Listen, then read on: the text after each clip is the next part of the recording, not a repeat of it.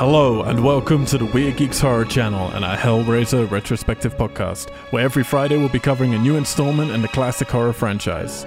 Warning, this podcast contains strong language and spoilers throughout. Go to WeirdGeeks.com to check out our other podcast series, social medias, Twitch streams, contact details, and news on our very own feature films, albums, and shorts that are currently in production for our publisher, Weird Tessellate. Weird Geeks is not affiliated with any of the rights holders of the films referenced, and no infringement is intended.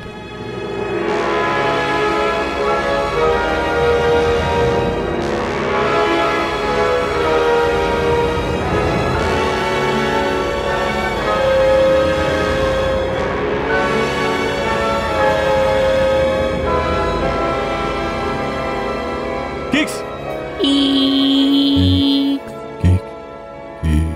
Hello and welcome back to the Weird Geeks Horror Channel. Every single Friday we take you through another installment in a classic horror franchise. Right now we are working our way through the Hellraiser mythos. I don't know what you want to call it because it's certainly not coherent enough to be a franchise, I don't think. We are on part 8, Hellworld. I am your host throughout, Al White, and joining me, Katie Watson. Hi. And Justin Macaroni Mariconda. Hello. How you guys doing? Pretty good. It's very windy. It is very windy today, which hopefully won't play up with our recording too much. I just feel like it's going to remake everyone sick if you're not already sick. The wind? Yeah, because it blows all the crap around. Yeah. That is true. There's a lot of Breathe crap here in LA. Yeah. Shuffling the crap. It's properly distributing it, so we're all on the same page. So everyone will be equally sick. Yeah. Excellent. Perfect. Hellraiser Hellworld came out in 2005, the same year as last week's movie, Deader. Oh, I can't say that word. I can't say any of these words. Hellworld and Deader. But wait until you hear what this was going to be called. It gets a 4.3 out of 10 on the IMDb, which is right down there with the lowest so far. Released on 6th of September in 2005. Directed by Rick Bota, a dear old friend who's been around for the last 3 movies. Written by Joel Soyson, who did the story. We're going to get to that. Carl V. Dupree, who has been around on previous films of Hellraiser. Music by Lars Anderson, who did a bunch of Command & Conquer games, Justin. Yeah.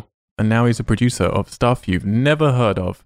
The DP is Gabriel Kusoth, who does a bunch of the Prophecy sequels, did Return of the Dead Necropolis. This is another Romanian dude like last time, because they're shooting these back-to-back in Romania. Romania. Again, this causes some problems because Rick Bota doesn't speak Romanian.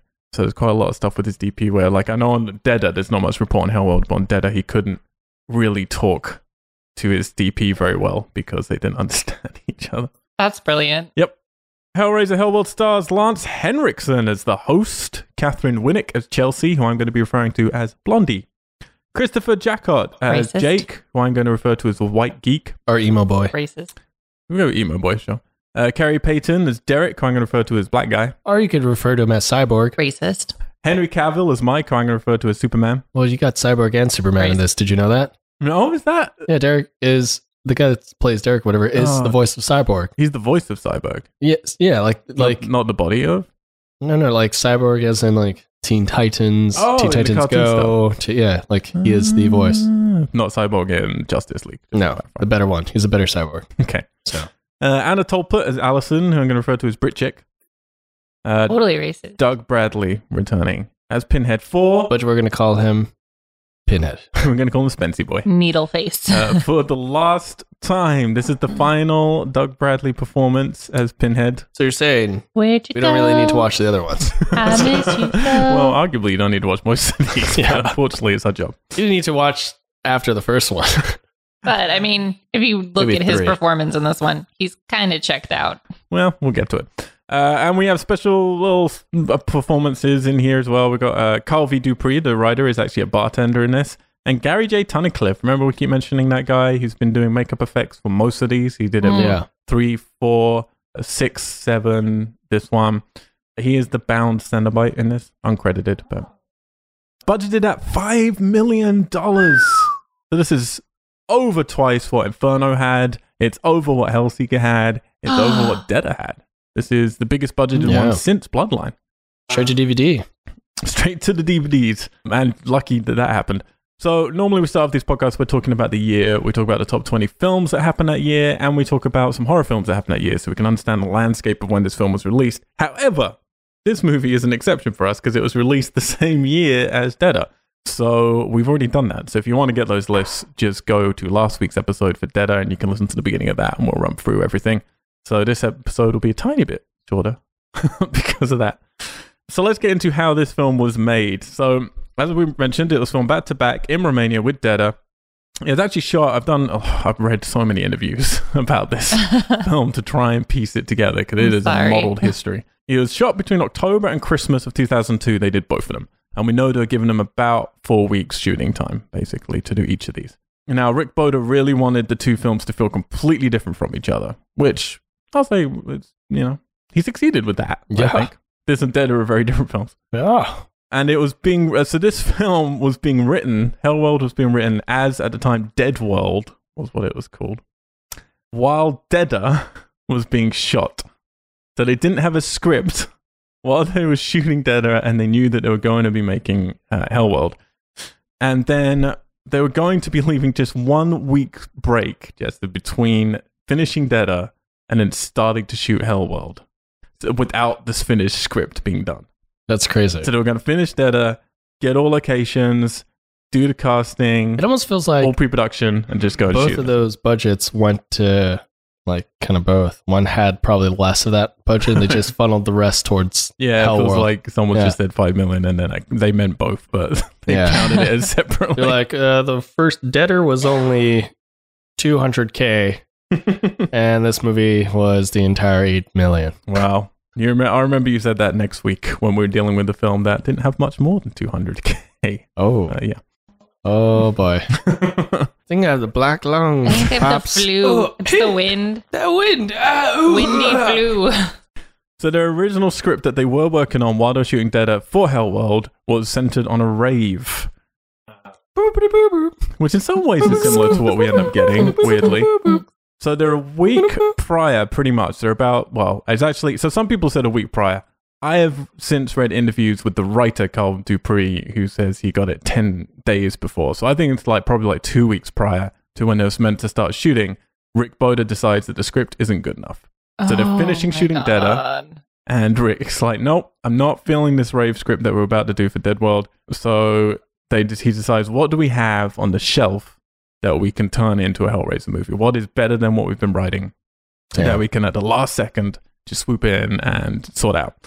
So they look over the Weinstein Company's Dimension Films, what they've got on the shelf, and they end up having, now it's actually credited, if you go on IMDb and Wikipedia, as a book, a novel. It's not true. It was a treatment for a film that was written by a guy called Joel Soyson. So this is called Dark Can't Breathe, which if you think about the end of this movie. Right. Yeah. Yep. Dimension owned this treatment and they let them take it because who gives a shit, frankly. So they decided that this was better than what they already had. Yep.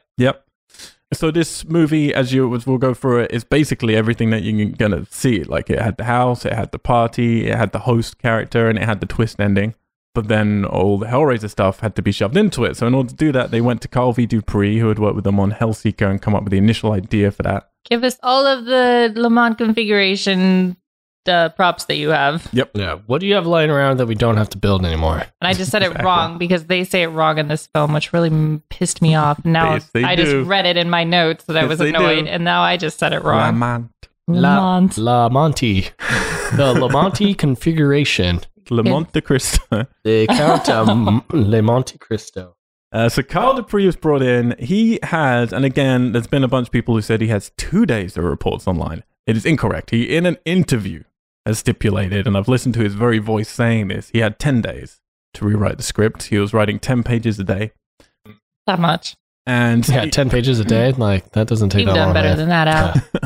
Yeah, that's being lazy. But he said he wasn't also, he's kind of been fair and yet weirdly proud. I'll be honest, I listened to him for a couple of hours talking about his movies and mostly his involvement in Hellraiser. No offense to him, maybe he's a lovely, lovely guy. Doesn't sound like the most talented person in the world. He's proud of a lot of things in these films, and I'm like, But anyway, he was brought in to take this Dark Can't Breathe treatment and basically turn it into a Hellraiser movie and shove all that stuff in. So a lot of it was there. This was a fully fleshed out treatment. basically a script. So we've talked before on IMDb, the last 4 movies, Inferno, Hellseeker, Deader, and this are down in most people's books as spec scripts that were then Hellraiser was shoved into. I've actually heard even more stuff now that proves that all of the others were not. They were not spec scripts. This is the first true spec script that had something shoved into it, essentially, in the Hellraiser franchise. And I think you can tell. I don't know that speaks very well for the other ones that we thought were spec scripts. No. With just Hellraiser wedged in. I mean, there were things going around them. There was one where they took stuff from another story, but then they totally this is like the only one where they really just took a thing and then fitted it in. Because to me, Deader felt way more like a spec script than this one did. Yeah, Deader was not. Deader was actually Carl V. Sorry, no, it wasn't Carl V. Brupri. It was what's his name? Fuck, I forgot his name. Tim Day. Yeah, Deader kind of just felt like a Lifetime cult movie that got turned upside down. Well, they went to hell. They went to hell instead, and they dropped acid on the way. Yeah. Well, when Carl V. Dupree rewrote this one, he left all the deaths blank because he didn't know what they were going to have there and available. So he was basically like, someone dies here, you figure it out, basically. What props you Insert have. death here. Yep. That's what they should have called it. And he said, kind of proudly in the interview I heard him with, he was like, we've figured out by this point, because by the time you're at this point in the series, you don't need Pinhead that much. You don't need your villains that much. You just need shadows of like the box and Pinhead basically across things. And then he starts talking about Gareth Edwards' Godzilla and saying how, like, I think that had just come out at the time, was about. And he was like, you see how the monster isn't in that film very much, he was really happy. Oh, when he was giving this interview. Yeah. I was like, wait, I was like, Godzilla didn't come out in 2005 or 2006. No, sorry. When he was giving the interview, no. He was like, why doesn't he just bring all of the classics and run them through the mud and drag them down with his film? It's funny hearing him talk about it though, because he's like, the monsters, like, there's only like 3 minutes of Godzilla in that movie. And he's, but I haven't actually seen it. Apparently, there's 20 minutes at the end where he's just like fighting something. But most of the time, you don't see the monster in that movie. So, I was doing the right thing by keeping Pinhead out of these. I hope this guy is a nice guy. And he really thinks the franchise is brilliant. Like, he really does. He's like the entire franchise. So there's a bit of a lull in the middle, which is him talking about the space one. What? But that's what he considers the worst one? Yeah. The space one was wow. You are incorrect, sir. So clearly, you don't like science. Also returning, or history. Space. Also returning, as we mentioned, is makeup effects artist Gary Tunnicliffe, who was very excited, as always, about the film. He's always happy to be involved. And his little quote from him at the time is like, "We're doing lots of hooks, lots of box stuff, and lots of gore. We have an homage of sorts to the original female Cenobite from the first film, and an appearance by Chatterer." Old Chomper himself, Justin. There was like one hook. Yeah, there was one. There was one. Yeah, there was only one. That's what I said. There's only one. So there's a lot of hooks. Lots of hooks. But he means like story hooks. There's a lot of hooks. I want more literal hooks.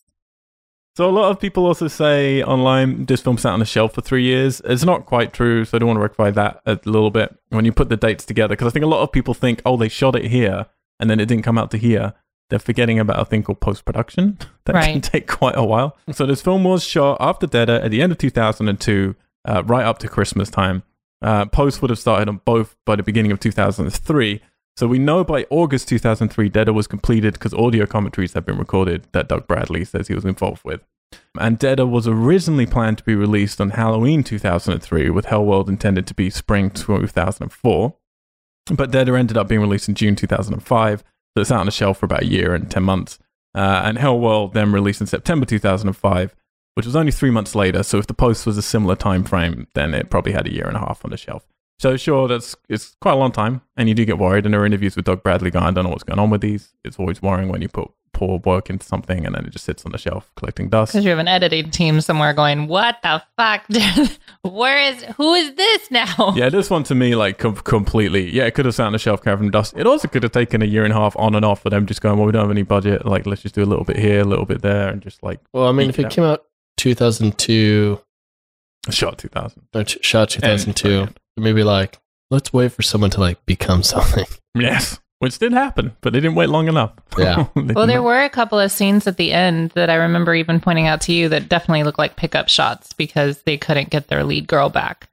Yeah, it was not her from behind. Yeah, no, it absolutely is not, and we will definitely get to that. But I can't find anything to do with reshoots in this. I don't think they had the time to be able to go back to. They have to fly back to Romania for this stuff. Yeah. Like, it was definitely done. It could have just literally been a thing, which happens on sets. We had to do it on our first film, that you have to let a portion of your crew, a portion of your cast leave early because you just can't stretch your budget any further, and you have to plan that ahead, hopefully. But with this, they probably didn't get to plan it ahead, and it just happened. And then so Al had to wear a wig. Yep. Tamara. Portion of Tamara. And Tamara. Both. So that is the weird, spotty history of what is going to be the end of a chapter of Hellraiser for us. So we talked about in the first film podcast that there are 4 chapters so far, depending on how far in the future you're listening to this and how many more of these we've had to record. Oh boy. There are 4 chapters in the Hellraiser series. There are the first 2 films, which are seen as one era. There are the first 4 films, which are seen as the cinematically released ones. And then there is this whole bunch of basically straight to DVD. People think they're based on spec scripts, but that's not entirely true. Era that then closes out with this film, the final Doug Bradley. Now, after this, we're in a whole different era, which is the post Doug Bradley, post really even straight to DVD release, like straight to your phone, maybe, which we'll be getting into next week. So, will we? To soak this up, guys, because you've got faces that you recognize, you got voices that you recognize, and you have a director who, I will say this about him, I've complained a lot about Rick Bota, but he has done 3 films that feel different, even if his directing may not have improved. The feel of them, the look of them, the stories, like they are 3 deviating. It's not like he made Inferno, Hellseeker, and then another film like that, and you just go 3 identical, you know. Yeah. These are 3 very, very different movies.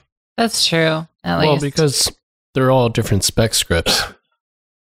A little bit cynical from you there, Justin. All right, let's get into the movie. Starting off once again with our Dimension Films logo, which I don't know why always gets my hopes up stupidly every time. Yeah, they're like a Dogma font. Yeah. I was like, cool-ish. So we're starting with someone digging, and it's a teenager. So immediately for me, we're in a different demographic here because, okay, teens from the off. Right.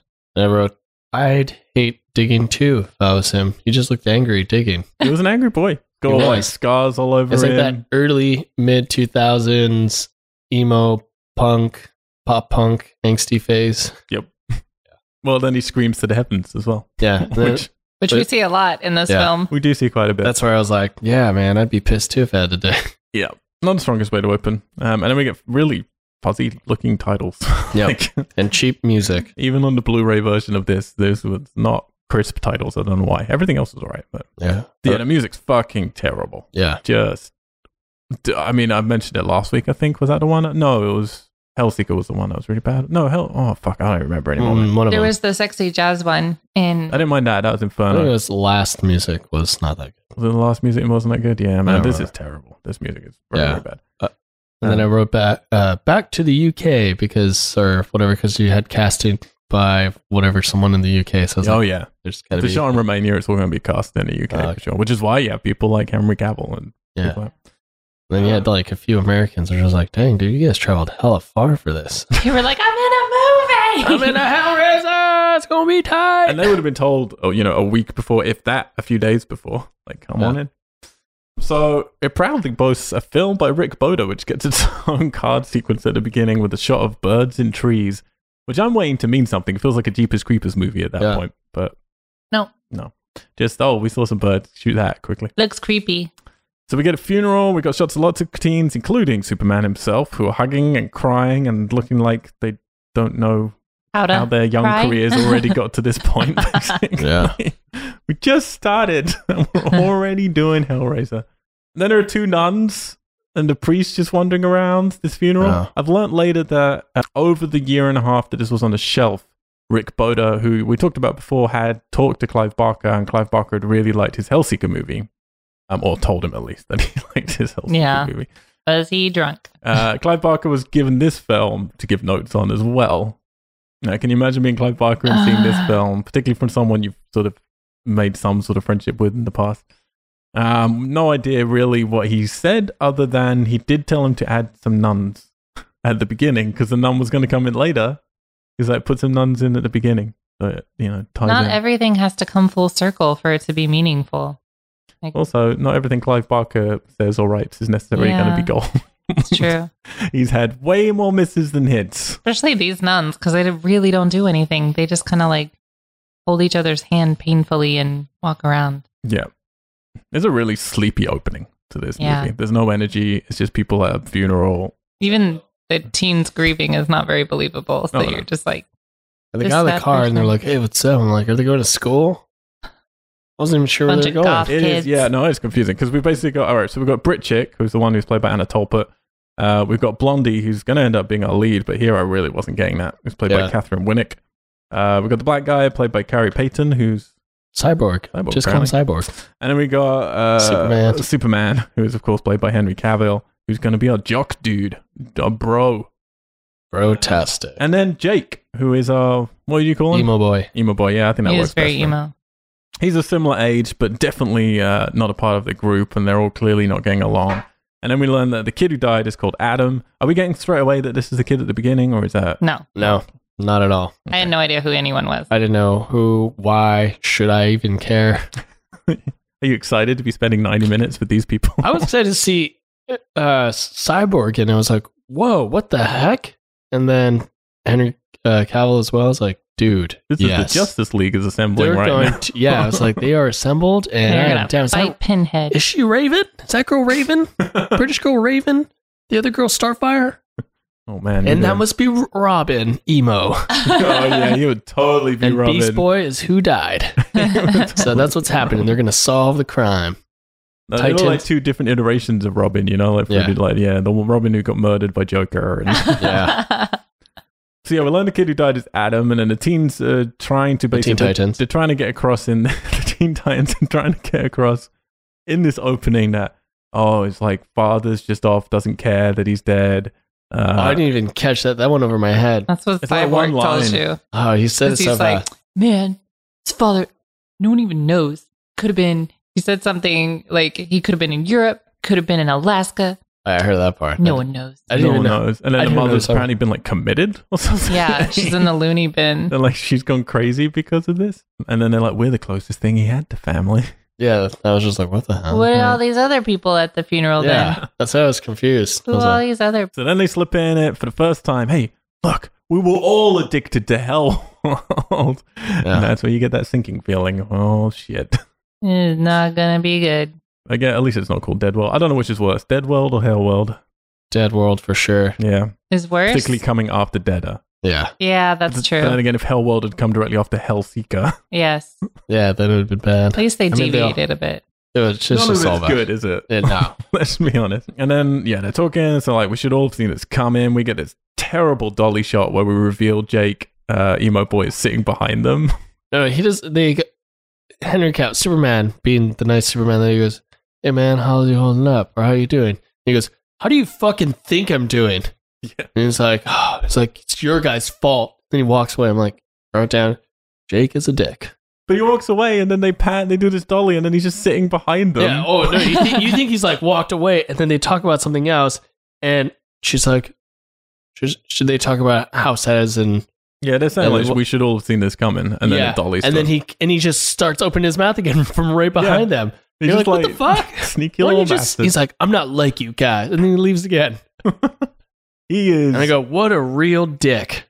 It's just, he is just as a character, but particularly as an actor, just miserable, mawkish. Like, there's nothing to him. Like nothing. Like this is meant to be, I think, the sympathetic. Oh, it's a dorky kid. He was closest to the guy who's died. He's the one who's got more, catharsis than the other characters. And I feel less for him than I do the rest of them, who are a bunch of chumps. I was also like, is that his boyfriend? Or I wrote twin brother. No, brother. Yeah, for a while I thought, the first time I watched this. Because to be clear, to everyone listening, that's normal with every film. You two hadn't seen this film before. I've seen it, unfortunately, 4 times. Yeah, I was like, is it his twin brother? And then I wrote brother or lover. They're the only two options. His brother, lover. I wrote over what I had. Put twin, then I put brother, and then I put lover. So it all is just. He was a hell world bro, man. He was a hell bro. If you're playing Warcraft with your buddies, to see a thieves friend. Listen, for people who listen to this podcast in the future when Sea of Thieves is out. Lucky people. It's a bro fest. So then, the Blondie's calling out after him. So we get that, there's a bit of a sort of a connection between them two, which is weird. Which I did not get. Because she's just weird. They just don't seem compatible in any way. Plus, she's got ribbons in her hair at this point. They're like the little black rubber bands. That was very in that time. Scrunchies? It's terrible, though. Because it's literally... No, they're like these little tiny black rubber bands, and you would like join different pieces of your hair together to where it was like netted. But too much wasn't cool, and not enough wasn't cool. You had to get like just the right amount. It was like the little butterfly clips. Okay. You had to get like just the right amount. Well, this is the thing that they clearly did on the day, because like, shit, we need, because time's going to pass after this scene. We need her to look different. What can we do? Put some things in her hair. Yeah. That's basically it. It kind of suited her character, though. I thought she would totally do that. No, but she's so prissy after this. Like, she's really just like the cheerleader chick after this. Yeah, but they're all meant to have this like gothiness to them. So you think it's just when she was in the Hell World phase, basically? Yeah. And then she gets out of it, maybe. She's still kind of gothy after this. No, I didn't get it. She's just more like sexy goth girl. I got her purely as like cheerleader chick. She's not gothy at all after. I was just like, I just can't remember. She has like she's wearing leather pants. That's about it. Yeah, that's about it. Yeah. You're like, that's but they're not brown leather. They're not even black leather. Anyway, so Emo Boy walks off. So Blondie inappropriately goes over to grope the coffin.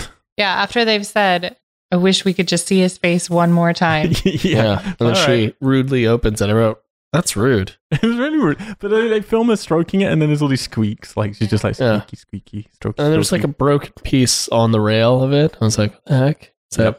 What's that about? I think it's just a prop that broke. Yeah, and I was like, are they going to slam it on her finger right there? I thought she was like going to cut her finger or something. Probably take two of the first take. She fucked it up or something. Yeah, and they're just like, shit, it's jammed. We've got to put a little wedge in here and break it open. So she opens the coffin, and then Adam's looking like Deadpool, and then reaches out and grabs her, and she wakes up, which is a line, thankfully, I didn't have to write as much in this one as I have in some of the previous films. This is true. But I was worried at this point, like, oh boy, how many times will I have to type out, and she wakes buckle up. your seatbelts, kids. Now, she doesn't have the little ribbons in her hair, or whatever we're calling them. It says 2 years later. It is 2 years later. Did it say that? Oh, yeah. I totally missed that. Yeah. I didn't know how much time had passed. She's got a picture of 4 owls behind her, which I thought was an interesting art choice. I love them. They're just right there, just peering over her shoulder. And she's in what looks like a dormitory, but I don't know. Yeah, it was very small, like apartment. She probably was in a studio. Yeah. She's sleeping on the couch. She lives in the soundstage. Someone's knocking on the door, but then there's no one there when she's looking for the peephole, and then the door opens, and there's a leather-coated sort of Cenobite, I guess. A cool chomper was what I wrote. I was like, oh, cool, chomper. He's like, fit, cool. He's got a girlfriend. Out. I'm like, it is Hell World. They love Hell World, so maybe they're dating. I was like, Chomper, you have gone over the world. It's just going to be a dating app, and it's just about, it'll be like where hell meets mortal world. That would be awesome. It'd be like You've Got Mail, but with Cenobites dating. And choppers. Like cheerleader chicks. Yeah. She seems to know that it's Superman, and then she goes on about Cenobites don't really exist. So then she starts to map out, like, yeah, sure, we've been playing this game, but it's not real in the Lamont configuration. Or this is where she says the Lamont configuration. Lamont. I didn't open the Lamont configuration, so... The Lament configuration. Stupid actors. That stupid director let him get away with this. Configuration. He has directed more movies in this series than anybody else by far. No one's done 2. He's done 3. Yeah. And he can't pronounce the fucking box. Yeah. Can't pronounce a lot of things. This is the beginning of them not being able to speak French. At all. This is the beginning. This is the beginning. I don't mind for most of it, though. Chant. Yeah. Don't even... Oh, my God. Just butchers it. So, yeah, she's going on about Cenobites don't really exist. And it's like, plus, even if they did exist, I didn't even open the box. So you couldn't get me. So we're really trying to get across this meta fucking, or at that time, it would have been post-modern Scream. Yeah. We understand the rules of the world that we're in. I'm cheeky teenager. Which I'll say this. Look, this series has been to some stupid places. It's gone all over the map. I don't mind that idea. I don't mind the idea of a fun teen film where they know about Hellraiser and Pinhead and it's kind of a joke to them. I don't like it's based around a massively multiplayer online game. Which also looks like the most shitty game ever. We're about to get to that. That is... Oh boy. but I don't mind the basic principle of what they could be doing here if it had a quarter, an eighth of the charisma of a Scream or even an Urban Legend or even a Urban Legends 2. Like, I don't. But for me, this is not like working. Plus, it's 2005 by the time this comes out. This was 10 years too late, basically. It's very late to the slasher party. They're 5 years past 90 slashers being a thing anymore. But I guess if it was shot in 2002, at that point, they're only a couple of years That's why they're going to kick it up with the novel idea of a party. Yeah, we're going to get that rave in there somehow, which is weird that the original idea was a rave, and then the spec strip they kind of took off. This was basically a rave. Yeah. Kind of want to see the rave now. I know. Would have been sweet. Pinhead showed how cool he was at that first club in JP's club. Yep. And we could do a scene like Freddy vs. Jason, when Jason goes to the rave in the cornfield and he's on fire. Oh. Yeah. Pinhead on fire. Did it. Already pitched the Would have been awesome. So yes. Then what do we have? So what's going on? She's hanging out with Superman and he logs on to the game. And wait, when he comes in, doesn't he kind of kiss her on the cheek or something? I don't even know. He's clearly like, he's basically there to fuck, and but it's very unclear in this film if they've if I feel like they've hooked up at some point, but she kind of regrets it. She's regretting it. Yeah, and he's just there to have some fun. Well, he wasn't there to clearly have some fun because he went straight to her computer. He goes straight to a computer. He's like, I gotta use your computer. I'm like, he's like, oh, you've got your bitch face on. And then he just logs on to Hellworld. Which, as a computer user, would take you a little while. You got to work out. They've got super speed internet, and that computer is top notch. Yeah, looks beautiful. Well, it's because it only has to render. Well, not with those graphic cards on the side of the screen, and then this fucking hazy portal to nothing. Yeah, it is. This is to even pretend it. Just don't show the screen. Yeah, just don't show the screen. Just show when you click something and it pops up and it goes, you're invited to cool party. Yeah. Cool party. You are cordially invited. Only cool people. To the Le Marchant. So explain me this. They're playing Hellworld, and which basically is it looks like a 1989 point and click adventure title. Yeah. Are you ready to get this entire movie destroyed with something I realized when I got to the end? So how did the dad get the invitation in there? Because this has to be a master hacker. Yeah, or did he own the company? So technically, it's his fault for his son. Did he buy Hellworld? Yeah, the two options. Yes, the spoilers for when we get to the ending, but the dad is the host, or Lance Henriksen is behind all of this. So in order to do this, he would have to have either hacked in, which I don't think he's capable of doing because he's kind of an idiot. Or he could have paid someone, I guess, to hack in, but then to have basically added this prize to everybody, because there is a real party going on. We're going to get to that, but that is actually happening. Yeah. The party is real.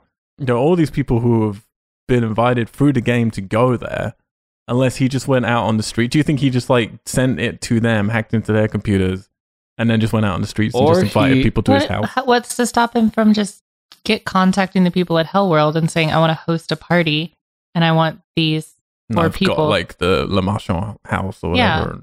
Yeah. Which we're going to get to. He could just bought that house and then said, I want to host this party. And then they would have been like, oh, this is awesome. Maybe. And then just said, I want these four people invited. Yeah. Make sure they will win. Yeah. I don't understand how you win this game. That's so stupid. What's his name?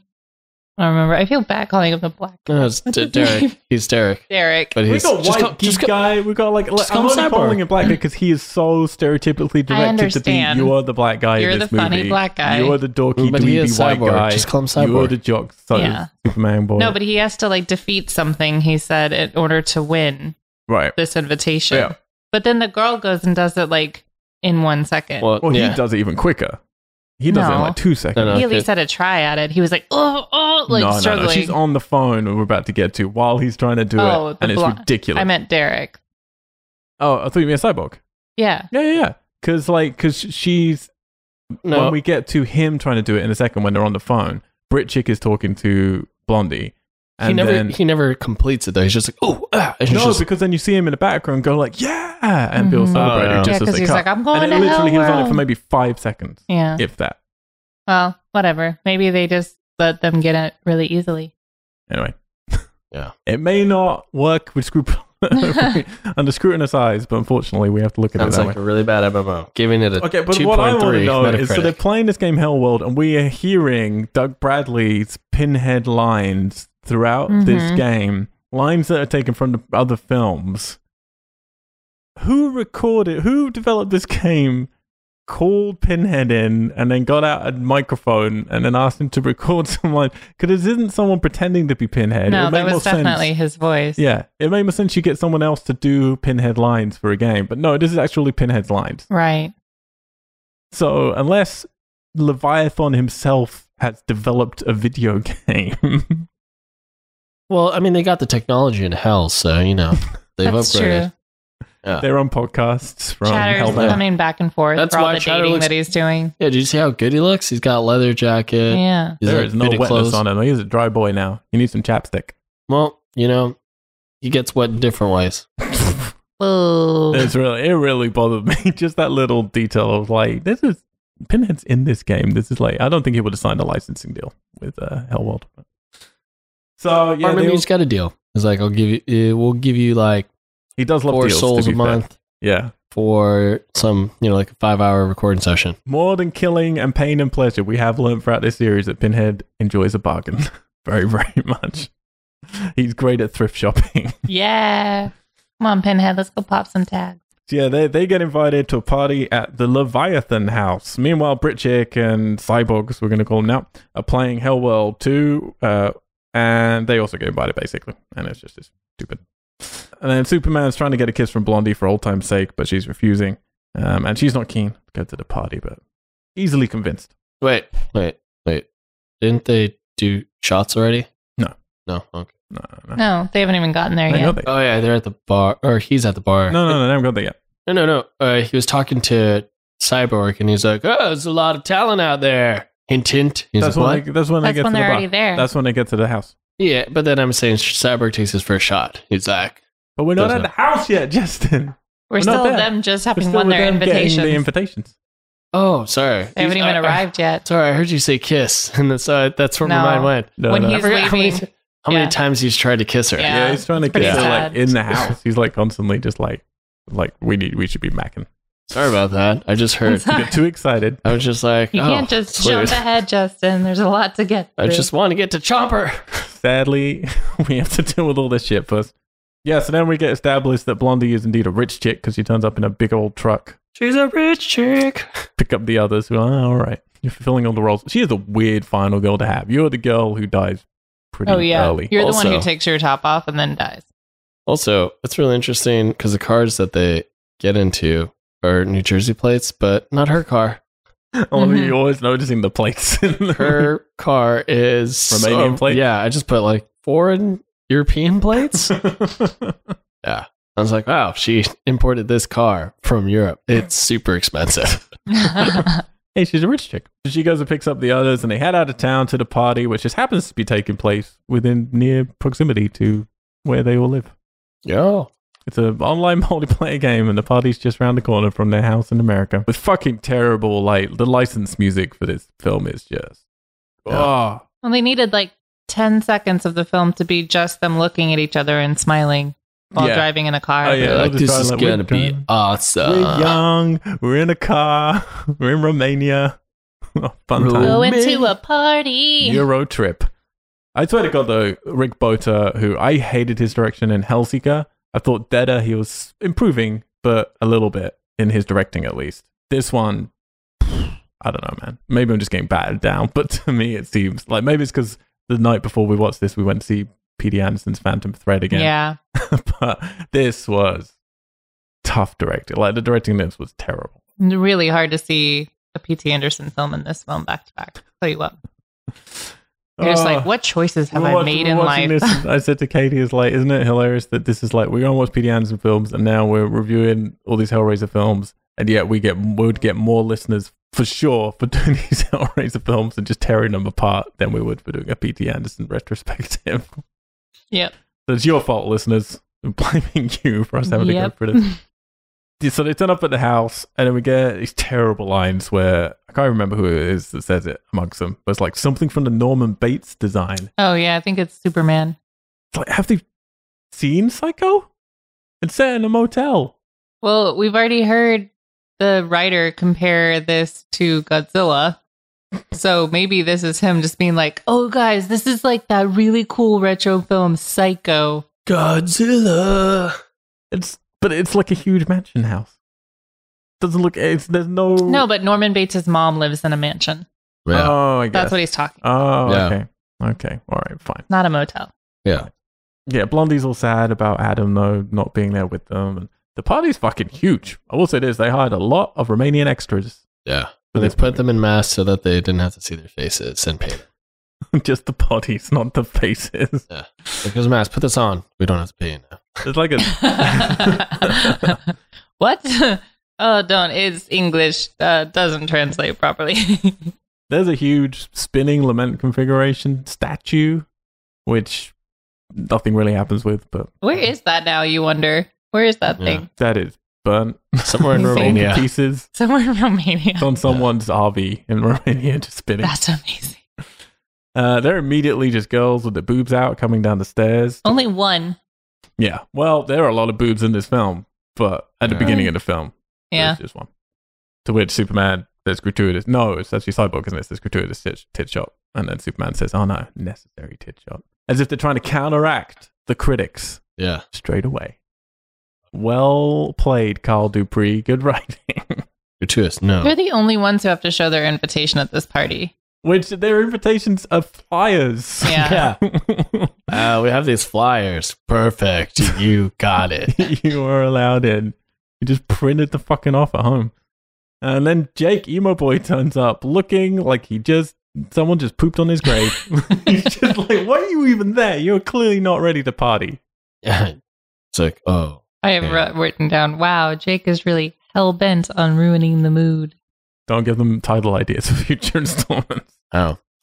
Yeah. That's pretty accurate. They haven't seen him for a couple of years since the funeral. 2 years. Yeah. And then Adam's like all grumpy with him because, it's just Superman. He's all like, you've got to start it on Hellworld to begin with. So he's got no guilt.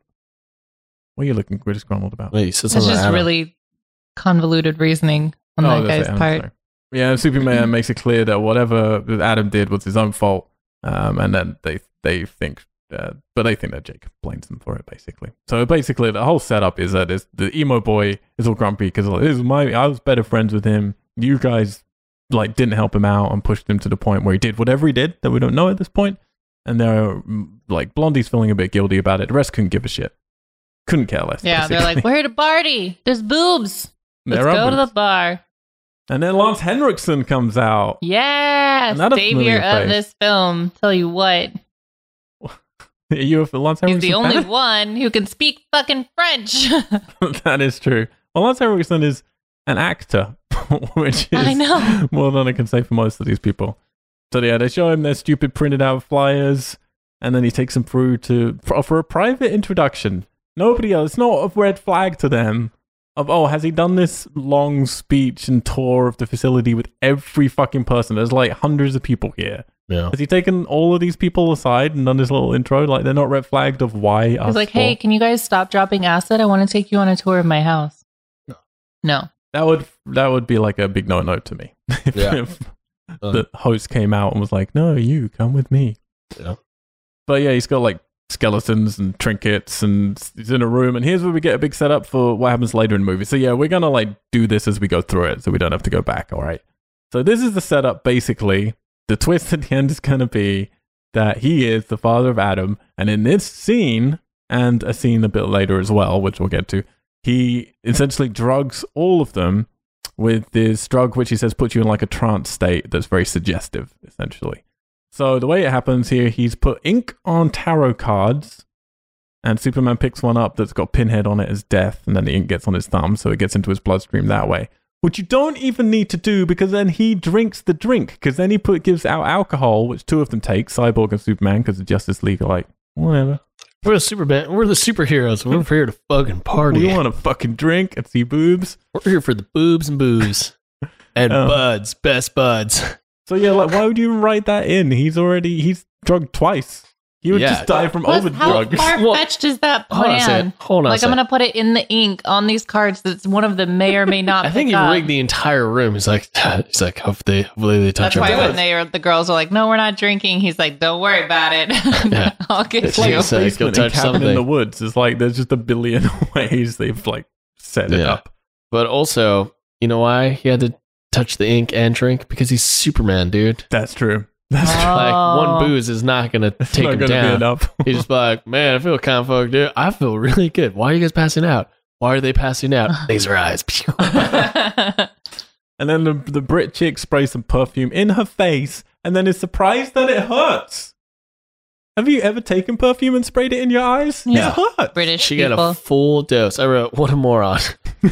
British people. I've actually done that once before. When I had like the British thing. Long hair as a teenager, and I went to I tried like spraying it at one point to control my hair, and I just pulled it down in front of my eyes one night and sprayed it without thinking, and it just went obviously through the hair into my eye.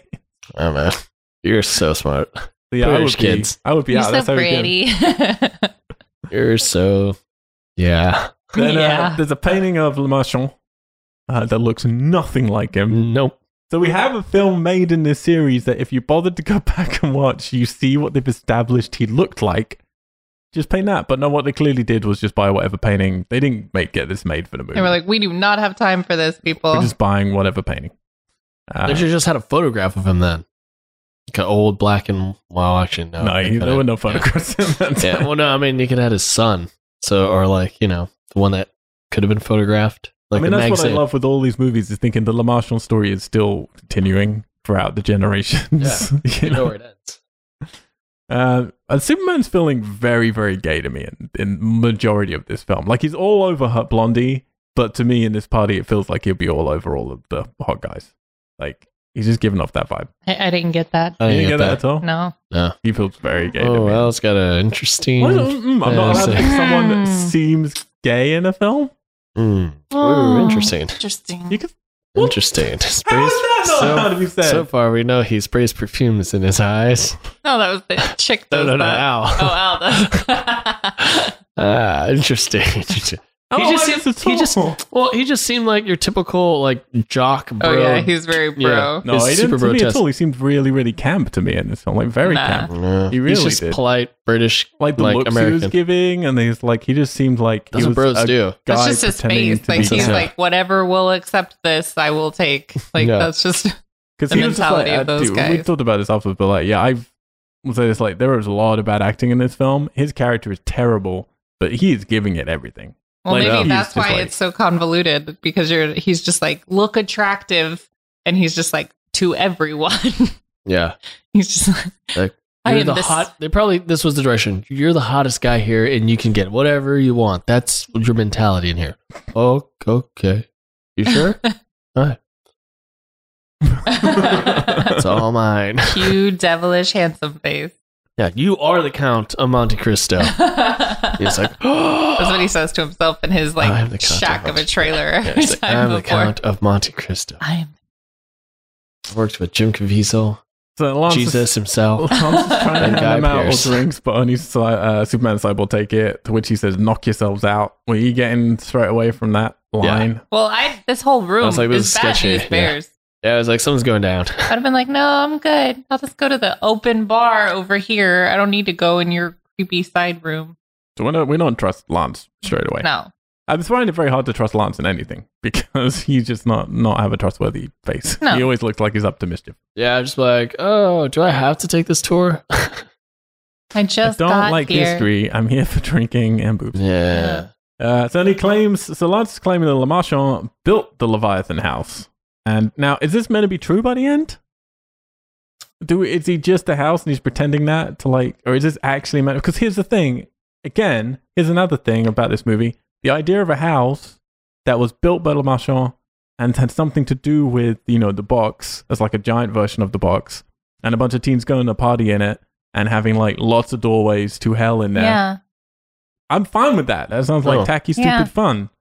But then they say that and then do nothing. Except for the haunting thing later, which doesn't really do anything either. But does that? None of it even mattered. Well, okay, so let's go into this thing, because he says it was commissioned by the church to build a convent. Right. And then, then just like stuff happened, people disappeared, the house was then locked up. Well, one of the nuns was meant to have dabbled with the crossing. Like, she basically opened the box, and then she became... How? I mean, they couldn't figure out in number 4 like she became how obsessed. to turn his building into the box that would open doorways. I don't know. They just kept wanting him to do stuff, but didn't know what they really wanted to do. And then the house was locked up and became a place for the criminally insane, he says. Mm-hmm.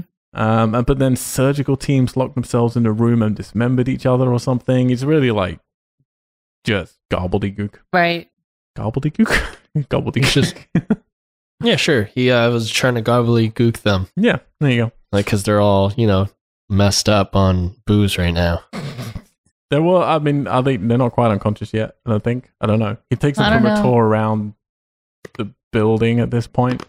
But yeah, I just don't know. You set up this sort of weird history, and I remember the first time I watched it, I had vague hope then. All right, we're going to get a haunted house movie, basically, but with Pinhead in it. Spooky House starring Matthew McConaughey. Which could work. Like, that could work. But that is not what we're going to get. I agree. Spooky House, Matthew McConaughey would work.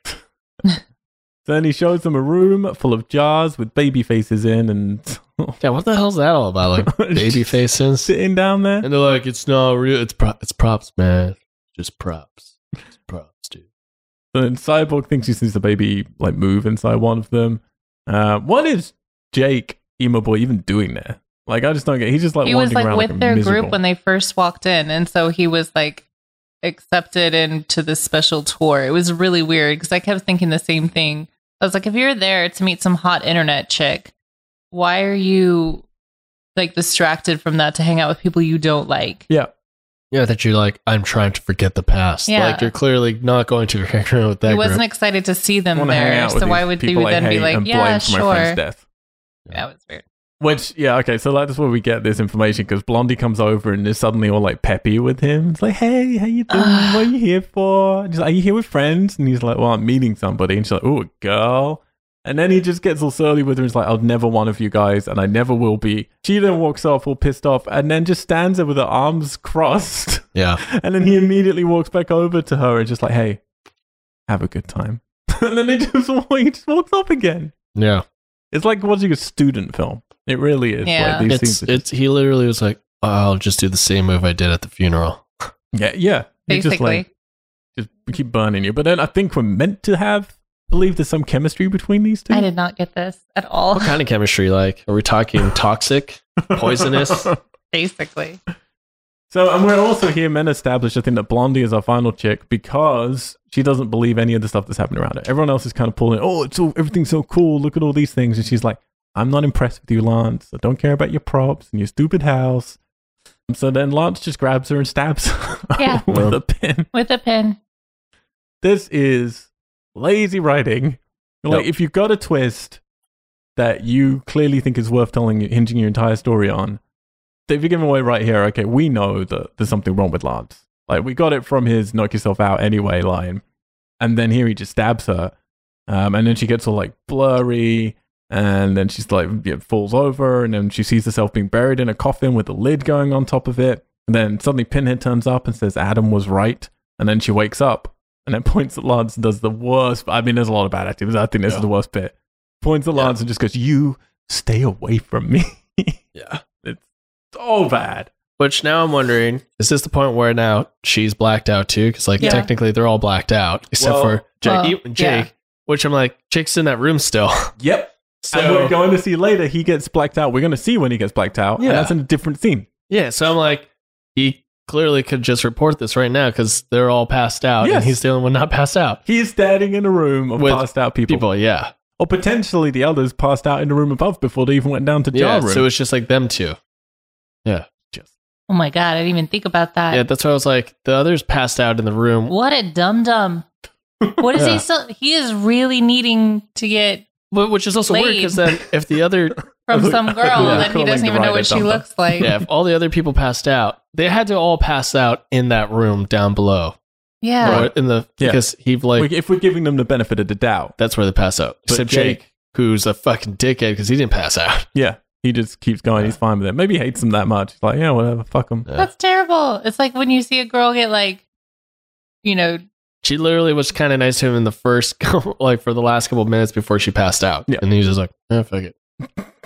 I'll go smash that girl. Go find that nun. It's like in the really bad 90s films when you would see the like drunk girl getting dragged into a room by a bunch of jocks and you're just like, meh, whatever. And instead of going in and saving her like you were supposed to do, Jake was just like, bye guys. What movie I'm sure you'll that? be fine. That happens in a lot of movies. I don't think I've seen a movie where a bunch of jocks drag a girl, but I know what you're saying. But it happens. It happens, trust me. Is that a Lifetime movie? Probably. So they're failing there immediately then with the setup of this movie. Why not just have him pick up something in that room as well? Like, why do the thing that you're going to have to do later? And then they're completely failing with trying to con us as an audience because they try and play it off with, it was a vision. But he like reached out and stabbed her. We've had like too many things with Lance in too quick succession. Clearly, there's something wrong going on here. Yeah. But you were never, I'll give him some credibility. You're never going to guess what it is. Yeah. Even though, again, going to give him credit.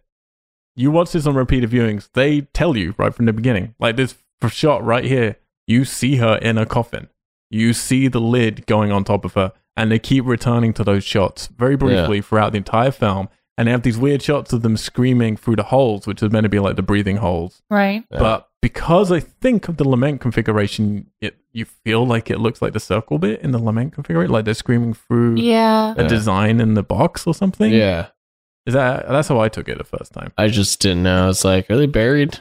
Because I saw a tube and I was like, all right, is that a gun? Are they looking down a gun barrel? What the hell's happening? What is going on? I also was just like, I'm not going to try to figure this out because... But that's the problem, isn't it? It's like they go halfway in that, okay, sure, they don't lie to you in that they do actually show you this stuff for the film. Yeah. But you're never going to put it together because it's the ending that we're going to get to is so stupid that you could never possibly guess that. Yeah. Ever. Yeah. But we'll get to that. So yeah, then they just head out to the party, but obviously they're not heading out to the party. They're actually being buried at this point by Lance in boxes outside. And somehow Jake already. So everyone gets a mask and a cell phone. Do you remember these Nokia cell phones? I was like, they're all going to go play Snake. That's all anybody had with those phones. It was like you played Snake. You did play Snake and you texted your buddies. She didn't text as often because it costs a lot of money. So you would just use it to call really quick. It was like 40 cents or something for every text. So you would just use it when you went out and you're like, hey, where are you at? Oh, I'm here. Meet here. Okay, bye. And then you would go meet up with your friend who had the cell phone. That was being alive in the early noughties. Or you would just use it to call your parents to be picked up. Yeah, that was really... That's really all you could use. Mine was like to only be used in emergencies and to call my parents when I was on my way home from work or school. And then the kids whose parents were like, we'll just pay whatever it is, like would text. And you're just like, oh man, that's awesome. And you're like, hey, let's text girls. And they would just text. And then they would get a huge, crazy phone with like 7 Y's started. Yeah. Do you like they're cute? KYOOT. Oh, I never did that one. I didn't. The girls That's did. Weird. Like girls did. I feel it's a Hawaii thing. I feel this is a lot about this movie when we've been more interested now in straying into reviewing the evolution of texting. Yeah. I still don't like really long. I hate this trope in this film. I really do. Yeah, I think nobody plays so Snake. Dumb. On the mask is 4 digits, and you use your cell phone to ring this person. So is this real? Because this they get shown after they've been knocked out, other than Jake, the emo boy, who is apparently not knocked out. But the party we know is real, for sure. But is this thing that's happening? Or is this something that Lance... All right, let's just fucking do it right now. Well, he's people are in outside. Masks. Yeah. And then he's given them each a phone inside the so he coffin. can talk to them. And then he somehow created like a conference call, but that at any point he can patch through to just one of them because he can't ring them because they couldn't pick it up because they're passed out. Yeah. There was also like something in the box with them. There's like a black thing attached to the wall. I don't know if that was like... Maybe for reception or something like that. Yeah, or I don't know what the heck it was. Or maybe it was just like a prop design. They're like, here's the lights. We'll put these lights in here so we can see their faces. Maybe. Yeah. And then what he's doing then for the rest of this movie is he is basically putting suggestions into their head. What they're trying doing. To torture them because he blames them for the death of his son, Adam, who we saw in the beginning. And his way of torturing them is to bury them and then say, hey, now you're at a party. Now this chick's all sexy and naked on the dance floor. You should go and talk to her. Now she's giving you head. Now you go. It's like, what? He's basically having phone sex with Henry Cavill. Yes. And like all of them. And Cyborg and fucking Emo Jake, Boy for sure. He sexes all them boys. Whereas for Blondie, he's like, no, you're still trapped in the room. That's the whole entire thing. I wonder if that tells you anything about him as a person. It is just like the reality of this movie, which I'd much rather see, is just him sitting outside in the mud, talking on the phone to each of them, making up these wild stories. I had to go back into the party. Yeah, to enjoy. Go back in and just look at all the people. And it's like, is it not creepy? You're the one guy who's 60-something and everyone else here is teens to early 20s. Yeah. And he's hanging out. He's like the dad whose house it is. What do you do? He's like, I own this house. And he's hanging out with Boobs Girl. Oh, the Boobs Girl. That's cool. So, all right, but let's give them what they're trying to tell us, which is that they all think they're there at the party doing this fun stuff. Lance can barely get through his dialogue here when he gives his parting thing. Oh, yeah. If you need anything. And then there's this long pause as you can see him reassessing his career. And then he's like, scream. And then just walks off. Yeah. Like, oh, buddy.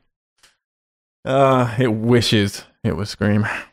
But it turns out that Emo Boy was there to meet a girl that he found online, which again, as Lance then reveals later, he was the girl he met online, and they've cultivated a relationship for a while. Yep. Online. And then the original catfish. Yeah, and then somehow because Jake Emo Boy is then like all sad about obviously Adam dying. So he's obviously like, Lance has pretended to be the girl who's like his confidant online. So then he's giving him ideas of like, oh, if I was going to get vengeance, this is what I would do. Which then gave Lance the idea of how he could get them back. So Lance didn't have an idea for a plan of revenge. Instead decided his first move was, I'm going to start online dating this friend of my dead son's. Yeah. With no idea of an end game. And don't you think like Jake would have been, if you were to like have met a girl and you start talking about this horrible thing that happened to your friend because of Hell World, don't you think his dad would have understood where he was coming from? That he would have been like, it wasn't really my fault. Oh, it got out of hand, etc. Like you would be more sympathetic to him because you would hear it from him, like being very vulnerable and being nicer. She was a terrible father who can give a shit. Yeah, he's never been around. Yeah, so there's not even any like, I don't believe any reason. This. Yeah, like why would you do this? You just want to say nobody takes my toys away from me. Like all you need is one sentence from him at the end explaining, oh, that's why you weren't around. It's actually for something else or some other reason. But no. Well, what if he had opened the box at some point and he was actually like, he had to come back from hell? What if Lance, his father, wasn't around because on his travels around the world, he had picked up the box and had like gone into Pinhead's remain, taking care of his... then in this house, he like manages to construe this party through someone like a Julia and Frank thing to bring teens to die in his house to bring him back inside his house, and then Pinhead comes into the house with him and kills all the people. Like, so many easy ways to make this better and simpler. Or he could have been sloppy and just be like, I wasn't there because I was taking care of his mother. Yeah, but she didn't go to the loony bin until after he died. That's true. So his mom was the only one around. Anyway, here we go. So, yeah, they're all hanging out, going to the party, saying those lines like, yeah, there's a lot of talent here tonight. Go get some. I love Superman's last-ditch attempt at a pickup line for Blondie is, he's dead. Move on. Yeah. Yes. So smooth. In that case, let me jump your bones. What an idiot. Well, she's seeming really flirty with Superman suddenly at the bar. She's all like smiley with him. She's just teasing him. That's nice of her. Yeah. And I don't... So to establish this, they're meant to have some chemistry with her with Emo Boy. Right. We think she slept before with Superman. Right. And she had a big crush on Adam, the one who's dead. But then Superman actually says that he never stood a chance. They had a necklace that they shared. They both had like this... they were together. Yeah, Superman says literally to her, you never had a chance with him. You'll never have a chance with him.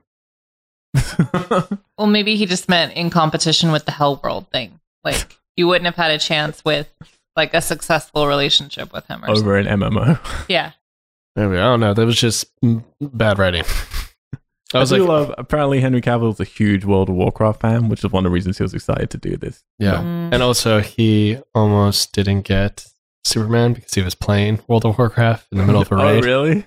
Yeah, that's what it said. He was like, yeah, I was in the middle of a raid or a dungeon. And he's like, I look over and I see Zach's number. And I pick it up, but I missed it. So I had to immediately call him right back and tell him I was like, and I was just made a joke about saving somebody or saving the world. So that's pretty funny.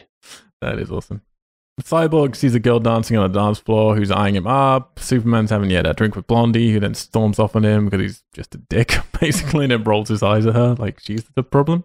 And then, Blondie gets hit on by some creep purely so we can see her pull a dumb move on him. Yeah. To try and tell us as an audience, this girl can kick some ass. She kicks some ass, but that doesn't help her because this is all a dream. But all she does is twist in her this head guy's arm. she can do this. This is the most she can do in her own imagination. In her head, it's Lance telling her. Oh. Now, some big guy. I want myself to think that you can maybe defeat me later. So I'm going to tell you now that there's a guy who's chatting you up, but then you twist his arm. No. That's the reality of what's happening. So how does he get them to talk to each other? Because he would have to say that he would have to do like the words. Yeah, it's like so he's like basically outside with cell phones right next to each of their coffins, running in between the cell phones, being like, and then we only see him with one cell phone though. No, but he has a cell phone for each one of them. Well, who's they passed have out. a cell phone each. We don't. We only see him with one. I mean, it could be multiple though because they all look the same. Yeah, so he's just sitting outside calling them and smoking a cigarette separate times. Well, you can't call them. All the lines have to be left open because they can't pick up. That's what I meant in saying that he has all these different cell phones out there and he's like literally just running in between them outside. And you'd have to mute each one. Yeah. Like the technology wasn't even available at this point to do what he's doing. You could do call swap. Not like that. Can't do party lines. Not with 6 people. No party lines on those phones. I mean, you would definitely have way too many people online if you did. Because you can do more than 3-way call. I think we got it to like 5 people on the Again, we're way more into the technology of but Nokia that's a landline. That's a landline. That's not a cell phone. Yeah, none of them on those Nokia fucking phones. You could not do Maybe he went back into his office and he was just doing the landline. None of it is possible. He's a super hacker. He's a super hacker. Yeah. Ridiculous. He got all of them invited to this very cool party that they just only had to drive 5 minutes to get to. I mean, they're using 2002 technology, so... Let's get through this, all right? So meanwhile, Brit Chick is just desperately going up to people and saying hello to them. It was sad. I mean, in my head, I was like, this is why I don't go to parties. This is why. Is she just that desperate for a friend or a fuck? Like, I can't tell what she's... I don't know. Hoping it's going to happen. It's real weird. But she's literally just going up to do is going, hi. Hello. Hey. And then no one wants to talk to her because she's British. Racist world. Well, we're meant to assume now that no one can see her. Really? Because this happens to Jake later. Yeah, but... But if they're imagining it, then why can't people see them? It doesn't happen to Blondie because she just got hit on by a guy. Yeah, everything's broken. Nothing works in this fucking movie. Yeah. So then she comes across a door which has a keep out sign, so obviously she goes inside. Yeah, I wrote down, British people don't obey signs. Yep. Well, if you think about it, if they do interact with someone else, it's only one person. Because Derek ends up macking with that one chick on the dance floor, as does Superman. And then Chelsea only has the interaction with that one creepy guy. Yeah, but it's like it doesn't. No one else really has an interaction. As many as little as he wants, because Lance is just saying stuff. It's like, everyone's ignoring you right now. No one's ignoring you. Now, like, it can be anything. I know. Because again, much like Hellseeker, none of this means anything. Like, none of it. Like, it's all like, I mean, at least there's something here in terms of, I guess, there's someone inventing these stories, but it can be anything you want it because everything we're watching is a lie. Again. Reoccurring theme. Anyway, so she goes into this room. She finds a room with like items covered in blankets, and under one's a weird chair with straps, which I think is them sort of trying to do Saw kind of stuff. Which was it definitely looked like an electric chair setup. Yeah. So of course she sits in it because she's a fucking idiot. She's already sprayed stuff right in her face. Sounds like a British move. Like a seat, probably for me. And then it straps her in immediately, so she starts panicking, and then Lance turns up. And we establish very clearly then straight away, okay, he is a bad guy, but we just think it's real at this point, I guess. And he puts a rotating blade into motion, and I love it. He gives this line of like, "There's no faster way to bleed to drain out the a human body than decapitating them with 2 rotating blades. Well, it wasn't even meant to be decapitation. Yeah, it was just meant to jugular. like the jugular. Well, Yeah, but or just like a semi-decapitation. it wasn't even in the right spot. Yeah, Like her neck was almost thin enough that it was like between the blades. Well, and they're vertical She blades, was very not horizontal blades. I didn't get this at all. I was like, what? I'm not scared of this because Which doesn't make sense. Also, it doesn't look like there's any electricity powering this. So how are these blades working? I went, it's wood. that wasn't my problem. I was like, there's no electric cable. There's no electric. There's not even a motor where the damn thing is. So honestly, a lot of these films that this company were doing at the time, they were shooting stuff back to back, not just like this, but like Prophecy and Hellraiser and Children of the Corn and Hellraiser, and like doing films where it's like you would shoot something and then you just turn around and do the next thing straight away. You'd reuse props straight away. You do so like loads of the stuff will have to be, well, this is what we have. Like these are the things we have here in Romania on up from other films. The blades horizontally instead of vertically. Sure. I don't get it. The only we get some blood on the camera lens, which is the only, so far for me, I wrote down as the only attempt at flair from Rick Bota. It still doesn't work, but like, all right, you had an idea for a second. She's like screaming as blades are going into her throat, and I don't feel like that's physically able to happen. No. Also, this makes you go, if they're all dreaming and he's like describing it, you would feel no pain, no matter how messed up you are. But that's what the drug does to you, is that you can still feel things, he said. So you still feel, because that's what he was saying, you still feel every pinprick, every orgasm, every like, but then, blah, blah, blah. That would be, you would feel it if it was physically happening to you. Well, but in the end, she claws her own neck out because she's trying to get it off of her. Because what the pain she's feeling is herself like ripping it open. Yeah. It all checks out, Justin. They thought it through. Carl Dupree knows what he's doing. Damn scientists working on this movie. So yeah, then Blondie hears a scream somehow. It's just like a spidey sense goes off. She's standing in a different part of the house and suddenly looks up like, somewhere my friend has been hurt. Yeah. But I guess now it does make sense because they're meant to be in different coffins and she's heard a friend just claw out her neck. So she's like, she's in trouble. Yeah, but it doesn't make sense if you think she's in this party where there's insanely loud music and people dancing. Watching it how they want us to see it, it does not. Yeah, and also everyone else would have heard it too. Yeah. Because she was the furthest away from her friend. But she manages to find that door and then it's locked and it's like, probably not meant to go in there then. Yeah, and also that means, what's his name described the entire thing. Okay, you're walking upstairs. Yeah. And you think she's behind this door. It says, do not enter. Or it says keep out. Keep out. And you're going to try to turn the knob. What happened? It's not opening. So you leave. Back to the party. And then Pinhead's turning up. So now Pinhead turns up here, as he does with each death, for a one-liner, a little token Doug Bradley, where he says, do you believe Adam now, Allison? And that's what he says. So she's clearly dead. She clawed her throat. So even if he as she's dying, he goes, do you believe him now? And you're still bleeding out slowly. So there's two things here. Is one, why is Pinhead turning up? Is that just something that they're doing to themselves? Is Lance putting that in the head? Yeah. Or because of Hellworld? Or are they just doing that because that's what they think is happening? As he's telling them stuff, they think they're in a party, but they think they're in a Leviathan house.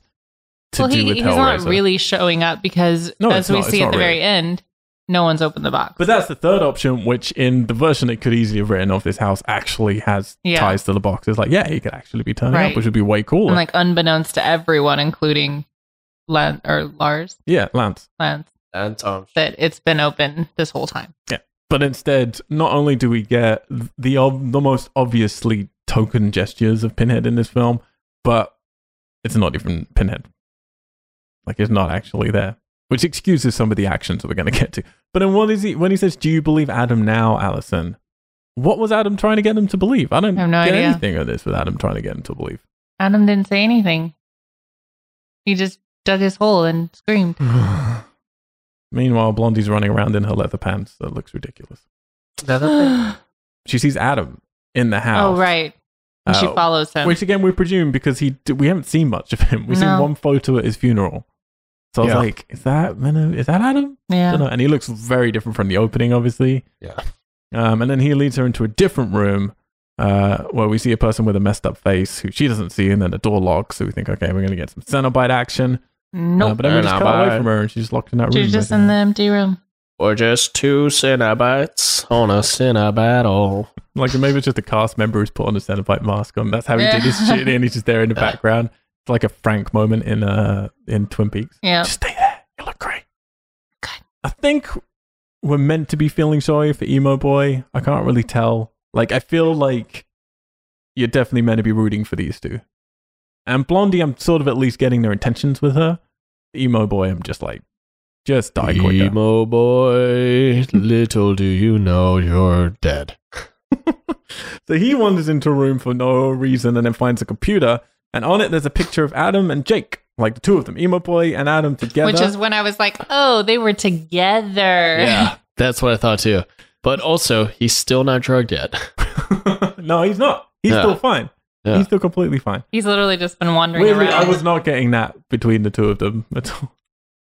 You two were getting like that they're a couple? I couldn't tell if they were a brother or if they were like, if lovers. he had like a crush on the guy. Right, I wasn't getting that at all. And it was like unrequited. Weirdly, I was getting it off of Superman with like cyborg people, and you're getting it off of... I don't know. I think it was the picture, like the way that The picture was suggestive. Yeah, it was a very suggestive photo. Right. And how hurt he was. He was like, I'm not like you guys. Yeah. And he's like, I'm meeting someone here. He's meeting a nun. Yeah. But yeah, so he finds this. Not weird, right? Maybe, maybe really freak out that there's a picture of you at this party. Yeah. But to be fair to them, they are telling us, again, that they are mapping most of it out. It doesn't all make sense when you put it together at the end, but they're trying to tell you what's going on. And then Lance is suddenly there, and he tells Emo Boy that Adam was a very talented player and was so passionate about Hellworld that he made a Lamont configuration with his own hands. Lamont. He pronounces it right, though, doesn't he? Actually, so Lament configuration. It's the first time it's pronounced properly, the whole film. He gives him the box, and then CGI spikes come out of the box and stab him through the thumb. Seems there's better traps you can do here, but... Yeah. And then Pinhead appears to him and says, "Is it just a game now?" Like, really not. Not at least. Maybe not this at least validates the really sad lines from Pinhead because they're not really him saying them. Yes. Although what probably doesn't validate them is I think they're still in that relationship where Doug Bradley's being allowed to write most of his lines at the moment. Oh yeah. So poor Dougie B. This is the point where Emo Boy is finally out for the count. Yeah. Yep. That's a really gnarly box configuration. Well, he drops it and it breaks and everything. Yeah. Which, like, oh, that's great. I wasn't keeping that. Yeah. He just broke it. So then he looks out. So here's what's weird, because then he looks out the window and sees Lance digging all the graves. Right. Which he would never Chelsea have seen. also sees that must from mean, her room. Well, then it must mean he instantly passed out.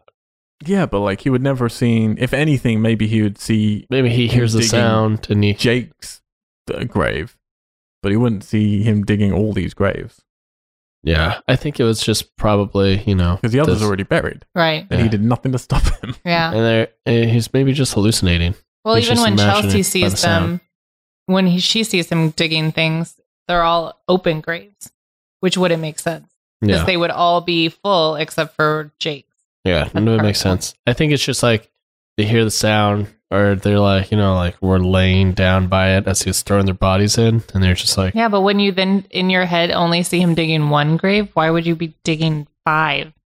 I don't know. It's stupid. Maybe he told him, he's like, and you see me outside. He has to be telling them this. I have very big muscles. I'm very sweaty and sexy looking. And you look out the window and there's 5 graves, and you see me, and I'm not even tired. I'm not even tired. I'm just like, and I'm just going at it. And I'm just going at it. And it's 6 feet deep. Like, think about it. That's a lot of hard work. Like a full coffin size. Like, I'm not messing around. You're like, is he Jesus the carpenter? But you're also like a little scared. But at the same time, you're like in the adrenaline rush. And then I went back in the party and like every chick wanted it back. Yeah, every chick wants me. All of them. All of them. In a row. I didn't even ask them to. They all just took their tops off. And maybe some dudes want me to, but I'm just more into the ladies, but I'm that handsome. And I didn't even do it. I didn't do it. I'm too good at dad. I just sat on the banister and smoked a cigarette. I just smoked cigarettes. And glared at everyone. I smoked Marlboros because they're kind of cool, right? Still, 90s. Meanwhile, Superman is watching a chick on the dance floor, and then he has the best line of the film. He walks up to her and says, "I'd love to see your puzzle box." Yeah. It's really good line. Oh my god! It's pretty Again, good. he is in the dumb frat house. Like, really, it would be an atrocious. Like, Clive Barker would kill himself if he watched it because it would be so far away from where Hellraiser is, or should be. But I would watch the film that Superman is in if it was done properly, and if the rest of the film was that just simple and stupid. Yeah. But sadly, no. Show me your puzzle box, and I'll show you. Plus, there's mine. nothing very exciting about this Hell World party besides the fact that it's themed with like element configuration in the main room. Other than that, it's just a party. But you think you'd have like masquerade. No one's dressed up as Cenobites. Yeah, you'd have people dressed as Cenobites that he hired to like spook people. You'd have like fake scares for that stuff. Because that's the one I would want to see is like to have a fake, like you don't know what's real and what's fake. Yeah. That sort of party. That's what I was hoping was going to happen. The rave idea sounds better. The spec script that they took off and basically revamped is way too overconvoluted and stupid. Yeah. Just do the rave thing in a house and then tie in some Hellraiser stuff. Yeah. That's not hard. Yeah. Easy. Yeah. Do. So then, but this is where, Jake's starting to get ignored by people. Emo boy. Everything's I said, really oh my God, I would ignore Jake too. Yeah. Seriously. The bartender's like, Get out of here, nerd. He's like, hey, can I get a drink? Hey, man. Hey. And he just walks around. Hey. Like, he's just like poking at people. It's like, whoa, these people are doing it. Am I right? Hey, what It's the like, heck? whoa, they're just, everyone else seen this? What? One Why of is the no one guys, talking to right? me? Yeah. Why aren't we friends? I'm cool. It's so out of focus, this scene. It's ridiculous. Yeah. Ridiculous. I don't normally call that stuff out because shit happens, but like, oh my God, there's a lot of shots here in a row. There's a couple that are just full scenes that are out of focus the entire time. And then there's just a couple lying back having sex on a couch. Which, Don't sit on that couch. Completely naked. yeah, okay, so more boobs. There are quite a lot of boobs in this film. But how, if you have a party with teenagers and early 20-year-olds, and there are hundreds of them, which there are at this huge house with lots of secret rooms, and one couple is having sex. Again, you have Lance somewhere on a sofa would be like, and then there's just this one couple. She's like super hot, and the guy's like really ripped, and they're just going at it on this couch. Not just they're the any- only ones naked. Not just any couch. It's like a French elegant couch, probably like Really 16th classy. century. Really classy. It's candlelit. And someone else is sitting at the other end of the couch, though. But it's not awkward. Everyone's cool with Everyone's it. chill with it. Everyone Everyone's loves so it. chill. Super But cash. If this was real, because I think what they're trying to do, which doesn't make any sense, is the party and everything that's happening is real, but then their interaction isn't real. But How is he there's walking not a world around? where you'd have a party like this and one couple would be having sex and other couples wouldn't be having sex. As soon as people saw like one couple having sex, there'll be other teenagers be like, oh yeah, there's old stuff. Well, if they're going to have Banging. sex, let's just have sex too. This would be crazy. What if we No, just just turn one into a couple. sex party? Orgy! Yeah. Cenobite orgy. I want to see your Cinnabitties. It's only Oh, here that I man. realized that emo boy's wearing one of those 90s chains on his trousers. Oh, yeah. That one's great. Terrible. I don't My feel his first character. boyfriend used to wear one of those. His character would never wear one of those. That is not what you wore if you were a geek or a nerd. It is not. It is a jock thing to wear, or like a biker thing to wear, or like, you know, you're a cool boy if you're wearing that. Cool. Emo boy is not a cool. Maybe he just put it on because he was going to meet this cool girl at this He's party. like, I'm edgy. He's like, I can pull this off. Or he's not even wearing it, and Lance like, and you're wearing like some cool stuff, but you're not super cool. So what's really weird here though is he's going to leave the room of everyone ignoring him, and then he turns around and sees all the kids are hanging dead in the room. That's literally Lance just going, and you turn around, and everyone's dead. Just kidding. Spooky. And then he turns around again, and it's normal. Oh, no, bad no. So when my first time watching it, it's like, oh, is this the reality? Is the reality this is what's happening, and they're in their hell, and here we go. Which they do play with that later, at least the expectation of Right. we've had so much of people being in hell. That's what this is going to be. But no, this isn't even real. It's not even that Lance has killed all these people in real life, and he's getting a glimpse of that or anything. Oh. This is just like you say, Justin. Lance just going, turn around, spooky. Turn around normal. Ha So meanwhile, Cyborg's dancing with this chick. And, like, of course, she has to be the only other black chick basically there because He's no doing interracial white boy couples. dancing, though. So it's like, He's got the one arm up and then the other one around her waist and then just doing the low grind. so, like, That's all like, he's God got. forbid, he keeps like coming on to white chicks and they all ignore him. Yeah. The only one will give him the time of day is a black chick. Which really, though, now I think about it, just says more Yeah. about Lance. Yeah. Oh, yeah. Yeah. Lance and his Racist. racial interpretation. Racist. Racist Lance. gay man. But then he starts wheezing on the dance floor and he needs his inhaler, and you start wheezing. which we've established once before. So I don't think this is something Lance put into his head. This is him needing his asthma while he's in the coffin. He's in the coffin and he's having a panic attack. Maybe he's just getting too excited because Lance's like, oh, and you're dancing with a chick and she's all sexy. And he's like, it's like, oh shit, you're right, dude? Or maybe he's literally like breathing in dirt and shit into his lungs. Yeah. In a coffin. The inhaler gets kicked through across the dance floor and it falls down a vent through some grating that does not look big enough for it to fall through, but all right. He pushes it down the hall. He goes like, no, shit. I make it work, Mr. Director. I'll make it work. He's like, make it look believable. Yeah. Oh, I will. Which is crazy because it's like he literally was so drugged he couldn't even put his hand in his own pocket. Horrible. Lance should just be like, and you're putting your hand in your pocket. Then we cut back to Superman, who's grinning at us, literally at the screen. He like turns around to grin at us while he's sitting on a chair getting head from the girl we met on the dance floor with her mask like pushed up, so it's looking at him. Yeah. It was so weird. No matter how, even if the mask was up or down, like the angle was just not right in this. This could be cool imagery. Yeah. But it's just not. But I mean, she can't do it if she's got her mask on. So I thought the mask on top of the head made sense. Yeah. Yeah, no. I mean, it makes sense. Oh. But just the way they shot it and the look of it just looks stupid rather than it could look creepy and weird and cool. And like, you could do some cool imagery with this, with the mask on her head, like looking at you. If you shot it right, it just looks stupid. Right. And then Blondie's ringing him up because, I forgot, she's still stuck in his room. Yeah. She's like, I'm stuck in my room. But he's enjoying his blowjob too much. He's like, listen, you passed. So again, this is all stuff Lance is putting in his brain. He goes, well, something about, he uses the line, but you blow me off? And he looks at the camera. He's like, I'm going to blow you off. And then smile. He's, basically smiling at the camera. Ridiculous. Yeah. And then the girl's mask who's giving a blowjob growls at him. Yeah. Well, they do like, okay, we're going to do some like reaction shots to get in a blowjob. And he's like, oh, what do I do? And he goes and pushes her head down more. And then the mask growls. No pushing. No touchy. No touchy. She's like, what's wrong? And then we do get a clear shot of him in the coffin, to be fair. Yeah. Well, because you see the mask kind of changes to a demon face or something for a split second. Yeah, that's what I'm saying. I like growls. Like a little demon. Oh, yeah, so I didn't read. Yeah, it's like some bad CGI. The face changes a bit. And then, so like Wheezy Cyborg is now still looking for his inhaler. He's managed to go down to the room full of jars and find it and takes a puff. And then decides, I know what I'll do. I'll have a lie down on a gurney. Next to a jar of dead babies.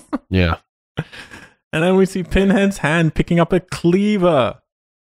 So they always wanted Pinhead to become a slasher icon, like Freddy and Jason. And he doesn't have to pick up anything physically. Like, that's part of him. But here's the thing. Here's the get out clause. He's not really there. He's not at all. They can do anything they want. Pinhead walks over, chops off Wheezy's face. And entire head. Would they know what Pinhead actually looks like, though?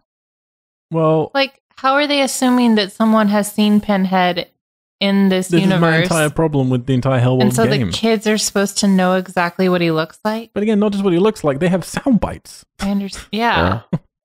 I wrote down, that was a clean cut. For something that didn't look sharp at all, that was pretty clean. And then he pulls a terrible action face. This is Doug Bradley. Not great. He sort of gurns at the camera. He's just like... Oh, meanwhile, Lance is outside digging ditches.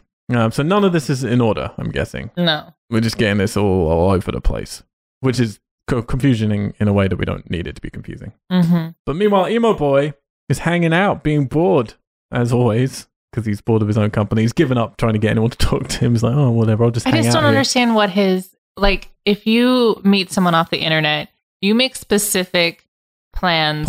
Yeah, I'll meet you at this party. The front. I'll be wearing this something, and instead his plan is I will wander around looking like a lost just grinning baby at lamb, girls, and then being like, "Oh yeah, that's the guy I've been chatting with online." Well, maybe she did tell him what she's going to be wearing because he looks up and sees a sexy nun looking down at him, and he's immediately like, "Oh." Well, she doesn't look like a nun right away. She looks down at him and gives him his little smile. The nun does? Yeah. I thought she just looked like a normal... No, that was the first time at the party where they're like, I'm meeting a girl, and he's like, oh, hi. And then she's just like, ew. No, this is like the nun looks down at him and smiles at him. It is just like lure him up. And then he almost does a kind of like looking around, point at himself kind of thing. Like, wait. Me? You could have anyone, including Jesus. Superman's like, I met him. So then My dad. He follows her up to a room that looks like it's out of Deda's How to Be a Crack Whore newspaper piece. And that's where she lives. And then the nun just gets naked. More boobs. It's like when Julia's luring the guys into her room and they're all like, it is. There's no bed. And she's like, this is how I like it. Like, it's like, don't mind the cockroaches and the rats. It'll be sexy. But that's like, that would make sense to me. Remember we talked before about the sort of From Dusk Till Dawn thing of there was going to be a bordello of blood and the hookers. It's like, imagine if you did this huge party and then Lance or someone working for Lance or whatever, it's like, hired all of these girls and to tempt people to go and have sex, and then they murder them all and their blood starts bringing lots of people back from hell. Like lots of different Franks and different like whatever people, like coming back, and then Pinhead comes in and goes, "Hey, boy, stop stealing all my peeps." Oh, these are my peeps. There's so many ways you could do this film better. Yeah, but they didn't have that money or that ingenuity. Well, and to their credit, they changed the entire film 10 days before shooting it. So, it's just a miracle there's anything here at all. The miracle of Hellraiser on ice. So he heads up there. They get all naked, have some sexy in a very weird scene with very weird music. Missionary position. Where he keeps very much making sure that sheet is up there between them. Yes. He's like, I do not want to get reported to SAG. Yeah. Well, meanwhile, Lance is presumably outside his coffin going, "Oh, no, sexy nun. I love nun." Yeah. Now she's telling you how much she loves your body. And then we cut to them post-coital, just like snoozing. Yeah. No conversation. It's cute. Nothing. He had a little snuggle session. And then she sleeps on your body. And then he hears a weird noise, and it cuts to Adam digging in the basement from the opening. I'm like, what? Yep. Which makes no sense with anything. Yeah. So, but then we see in this flashback with Adam that he has a Lamont configuration, and then it opens up. Saying it how they're saying it. Stop it. Saying it how they're saying it. Stop it now. It's hurting my head. Lamont. Stop it. So is this... Okay, Lemon. So here's what we needed to figure out. Because it opens up. Mm-hmm. So this is a Lament configuration. A legitimate one, yeah? Because then chains come out. So there are some chains here briefly. And then Pinhead comes out. Yeah. So this is... Adam did really open a Lament configuration. Yes. Because he was playing an MMO. And then wanted to find the real thing. Oh, you think? That's the thing? He was really, really into it. That's what they kept saying. He was too into this game. So then he went and found the real box. Yeah. And then dug a grave. No, was he going to bury the box? I think he was just wanted to kill himself before they killed him. I think that's what it was. By burning himself. Yeah. And then being in the bottom of the house, like in a pit. In his pit, in his burn pit. But then why is the box opening? I don't understand. I don't understand any of this. Yeah. But I think this is legitimate. Meanwhile, Blondie's still stuck in her room. Seriously. She's meant to be the lead of this movie, I think. Jake has had sex and a nap. And she's still in this room. She's still just hanging out. What is she doing in there? And then she's reading the books. There's a bunch of books. She doesn't read. She's a good reader. Red leather pants. And then she notices there's a tannoy speaker in there with Lance talking over it, who says, "Welcome to Hell World." Yeah. And I love this thing of he's like, what it feels like is he's so busy telling everyone else what to do on the phones, much like the screenwriter, that he suddenly then just got, oh shit, I forgot about her. He just picks up a phone quickly. Welcome to Hell World. Basically. Which then cues the song. Yes, then there's terrible music. Welcome to Hell World. I wish a different song kicks in. I don't remember how it goes. It was really bad. But it says, Hell World. Yeah, there is actual, like, it's the closest we get to the Hellraiser song at the end of part 3. Hellraiser! But you feel like, so with this music suddenly kicking in, it makes you feel like, oh, stuff's about to happen. Or the movie's about to end. No. Yeah, or the movie's about, but you feel like, okay, we're at a turning point now. Like, something's about to happen. But then it just sort of drifts off again. Yeah. And then Jake rolls out of the bed accidentally. It was cute. Emo boy just falls out of bed. It's like a rom-com move. And then wakes up to no sexy nun. She's disappeared. Yeah. Or That's a tiny bed. How are they both laying on that bed to begin with? No. In his mind. Well, Lance went, this bed's really big, but when you wake up, it's really small. And Blondie finally has the idea, oh, I know, I'll ring the police. And gives out the address. But here's the weird thing. Well, it's all weird, isn't it? but they can't hear her on the phone. No. They're like, we can't hear you. What did you say? We got, and she gives the address, and then she hangs up. And then we cut back again to the only couple who are having sex.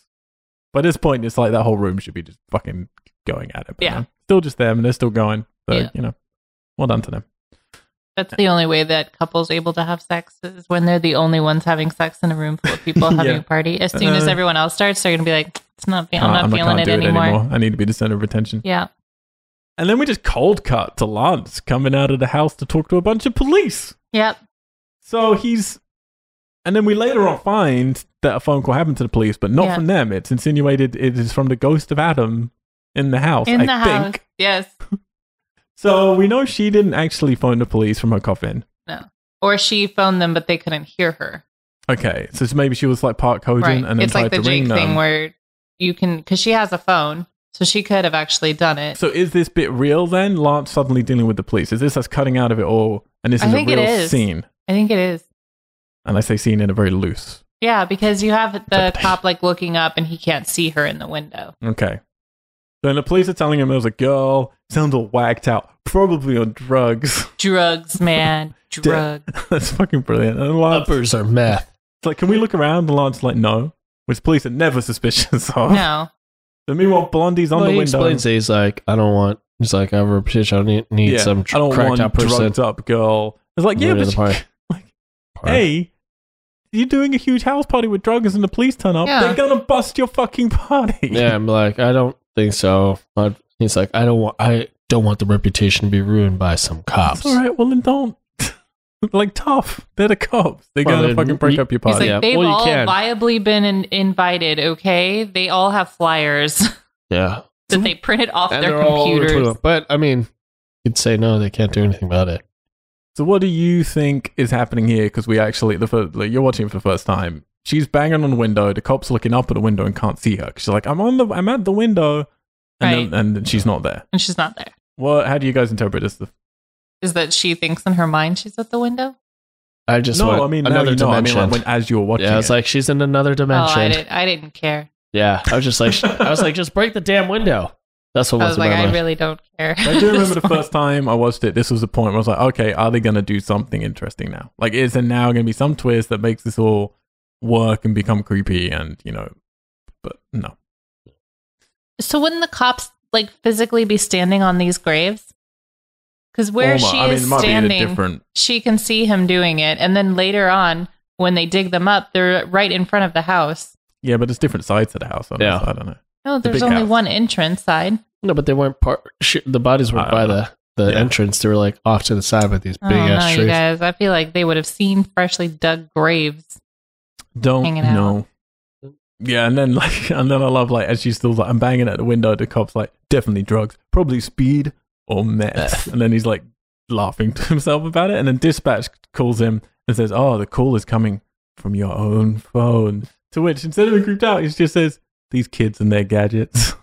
It's ringing me from my own phone. Nothing to investigate here, cop people. Let's leave. So then that must have not been real, like that interaction. But I think, I mean, who cares? But it really could be real. I think it was meant to be real. Because no, you're right, aren't you? Because no, that's why. Because it's ringing from your own phone. That's the point of it. Yeah, it would be her just Lance just on her phone, talking to her as if he's the cop. Okay, so none of this is real. None of it's real. Oh, stupid. No, because I thought that she. No, because then she sees that's the whole reason why it'd be coming from his phone. And also the cop later with Pinhead that's why that's there too. Because it didn't make sense. It's like, why is he still there? It's terrible. Yeah, none of it's real. None of it's real. I do like. He even says, "You're right. None of it's real. It's all a game." But like you got these lines, and Lance says to the cop, "I love to party." Yeah, and I love to party. It's like, again, you could be, the millionaire Frank. Yeah, who's into all of this weird kinky shit, and you do love to party. Welcome to Hello World. Superman's making out with a hot chick all over the house, and she tells him to go down on her, but he never does that. Instead, surprise! Instead, she goes down on him for like 30 minutes. Yeah. And then he's like, "Oh yeah, I'll do it for you." To be fair, he never agrees. He just pulls a terrible face of disgust. Like, and then she bites his t-shirt and rips it off. Yeah, but then his shirt's completely fine. Which makes sense now. It's good they didn't direct her to do that. Yeah. Crazy Romanian chicks. Yeah. I just love to think of Lance being like, and then she wants you to go down on her, but gross. We only take, we do not give. Yeah. We love to party. We love to party. Well, Lance is then looking up at Blondie in the window after the cops leave. It's like, is he putting that in her head as well? Because this is the moment, honestly, the first time I was like, this is the only intrigue I've got so far is what is happening here. He clearly just put that in her head. Yeah. Everything's... Then I look up at you and nobody else sees you. You know that you're trapped. But we do have the great bit. She pushes Superman into a room and then he turns around to her and just puts up his little voice. Yeah, he just goes, rawr. Yeah, you're right. He's totally, that's the moment you go, dude, you're such a nerd. Yeah. You're not a cool jock guy at all. No. You're a nerd. Yeah. I mean, but again, he's enjoying himself. Yeah. He's having so much fun. I gotta say, the person who's having the most fun is him. Yep. And then it'd be Cyborg. Yes. The two dudes having fun. They're like, this is so great. God, man, this is the best movie ever. Where Blondie's like, I'm in a movie. I'm going to do it seriously. I'm going to do my kicks. I can wear my pants. Yeah. The girl that shuts the door on Superman, he's in the jar room again because they have but 2 sets. And then he stumbles across Cyborg's body and the severed head. And then the head. Which also, he lifts the leg, and I'm like, it would be stiff because of rigor mortis. I knew as I wrote that down. I was like, Justin's going to be saying this leg should be stiff. Yeah. Absolutely. I love his face when he holds his hand up with blood. It's just like, it's like the cliche quintessential. He was really good at doing face. that cliche. Yeah. Where he was like, I want to get him and Adam Scott together for these movies. Oh man, if you do a remake of Hellraiser, you have to have both of them in it. Yeah. And then guest appearance by Cyborg. Well, my little brother, who looks very similar, well, he wishes he looked like Henry Cavill. Yeah, he has but he's pretty ripped, little guy. Big guy, I don't know. My little brother, he's never going to be a fully grown person in my head. But he's always telling Al that he just wants to be the guy walking around a set going, hello? And he's like, and then you can just kill me, but let me take my top off at least once. So I filmed this and sent it to him. Because this is exact. He's like, that could have been me. Hello? Can he literally he's like, that's all I want. He just goes, hello? Anybody? Somebody? And then he pulls his cute little face and he just goes, sweet cheeks. Yeah. I wrote that down too. Sweet cheeks. So good. It's so funny. And then a new Cenobite turns up. Oh my god, they had another costume. Who would have thought it? And then he goes, oh no, not good. He triggers this big hook to go into him, and then he just dies on the hook. Yeah. Like nothing else. I'll keep waiting for something else to happen, but nothing. No. He sticks his finger where the light is. I'm like, oh, is he going to get electrocuted? Because that'd be gnarly. Nothing. And then Pinhead turns up as he has to contractually for each of these kills. He's looking a bit yellow here. Pinhead. Well, like, especially in comparison. I don't know. He was just looking really, like, chicken fat yellow. Whoa. He's got jaundice. Well, it does. It looks pretty jaundicey. He does this one line here, which was very ironic. He said, this is just the beginning. Which it was the end. And then the guy died. End for Doug Bradley, actually. Yeah, and it's also the end of Superman because he has a heart attack, basically. But he doesn't say heart attack, just dies of fear. Yeah, dies of plain good old fear or whatever. Suddenly, though, Blondie is now out of her room. She was let out in the last scene, which I missed completely. By just the door opening by itself. Yeah, just... Really finally got around to that bit of the conference call, and he's like, oh shit, I better get back on that. Your door's open. Well, he's like running out of people to play with. Yeah, that's true. Well, all my boys are done. Yeah, he's like, fine. Brit chick took care of herself. You and emo boys, all like that. He said that Brit chick was crazy. So she's out. I wonder if he, like, when she kills her, he's like, whoa, I did not expect that to be happening. Oh, this was just going to be a joke, but all right. I guess I got to kill all of you now. Gotta go with it, yeah. So she's out running after the cops through this woods, and they don't see her, so she jumps into a car, but it's out of petrol, and then Lance pops up out of the back seat, so she runs like a fucking maniac out of there. Like, she is just crazy. Yeah. God bless her. I mean, again, this is someone where it's like they clearly think this is a good big break for them, and they're giving it everything, but she has very little to no talent. Yep. So it's kind of painful. And then, was it Emo Boy? He's just looking at some candles, which give him a magical memory of Adam with candles. As we actually see him pouring gas all over himself and lighting himself on fire, screaming again. It's like, I'm burning up for you, buddy. pulls the gas over himself with his mouth open. That's not the best way to do it. Dude, he is going all out. He's like, I want my insides to burn too. I don't want any part of me unsinged. Oh, so yeah, like he burned himself. Then we keep getting these shots of the lead screaming through the small holes, which is, the breathing hole. We get another bunch of them here. Which again, they're showing it to us, I guess, pretty clearly. And then Blondie runs into a cop in the woods, which isn't suspicious. Who I thought was not a real cop. Like, I thought he was... Not. None of it is. No, but I'm saying, like, terrible actor. Like, I really didn't get... Even you dressed as a cop, I'm not getting that you're a cop. Well, I don't think he thinks that she's going to get that, because he actually says to her, while dressed as a cop, I'm a cop. Yeah. Which is his literal line. In case you didn't get it from the costume. Yeah, he says he'll help her, but then Pinhead puts a what through him? I don't even know. I can't remember. It looks like a javelin. Yeah. Yeah. It looks like something through his chest. Looks like the spaceship in Flight of the Navigator. It's like just some prop thing that they obviously had from another film. It's like Scorpion from Mortal Kombat. That is what it looked like. And then, he does some more of his contractual lines. Says, you still don't understand, do you? There's no way out, Chelsea. Oh, what wonders we have to show you. Which, just pissing all over the legacy of everything. Yep. And if this is Lance Henriksen speaking, which it is, I get that you still don't understand, do you? There's no way out, Chelsea. But then, why would Lance say, oh, what wonders we have to show you? It's like, what fun is he getting from role-playing as Pinhead? I don't know. I'd say a little credibility here. Like, he does his voice pretty well. I remember, which one was it that he was not sounding that convincing with? No, part 2 or 3. What? Part 2. Where Pinhead didn't sound, like, very good. But Doug Bradley's delivering the lines with as much conviction as he possibly can. Yeah. Like as much as he's the timbra's good. Really able. And then Emo Boy starts ringing her, screaming for her help, and we see that Lance is the one ringing her as Emo Boy's voice turns into Lance's voice. And then we get him standing there in the woods on the phone. Did you figure it out here? No. Yeah. No? You Still got don't it? care. Justin's got it. It's like, I know what's happening. Yeah, that's stupid. So she runs back to the house, and now it's all empty. Are we intrigued? Nope. I was like, where are the naked people? They're still there, don't worry, somewhere. Where are they?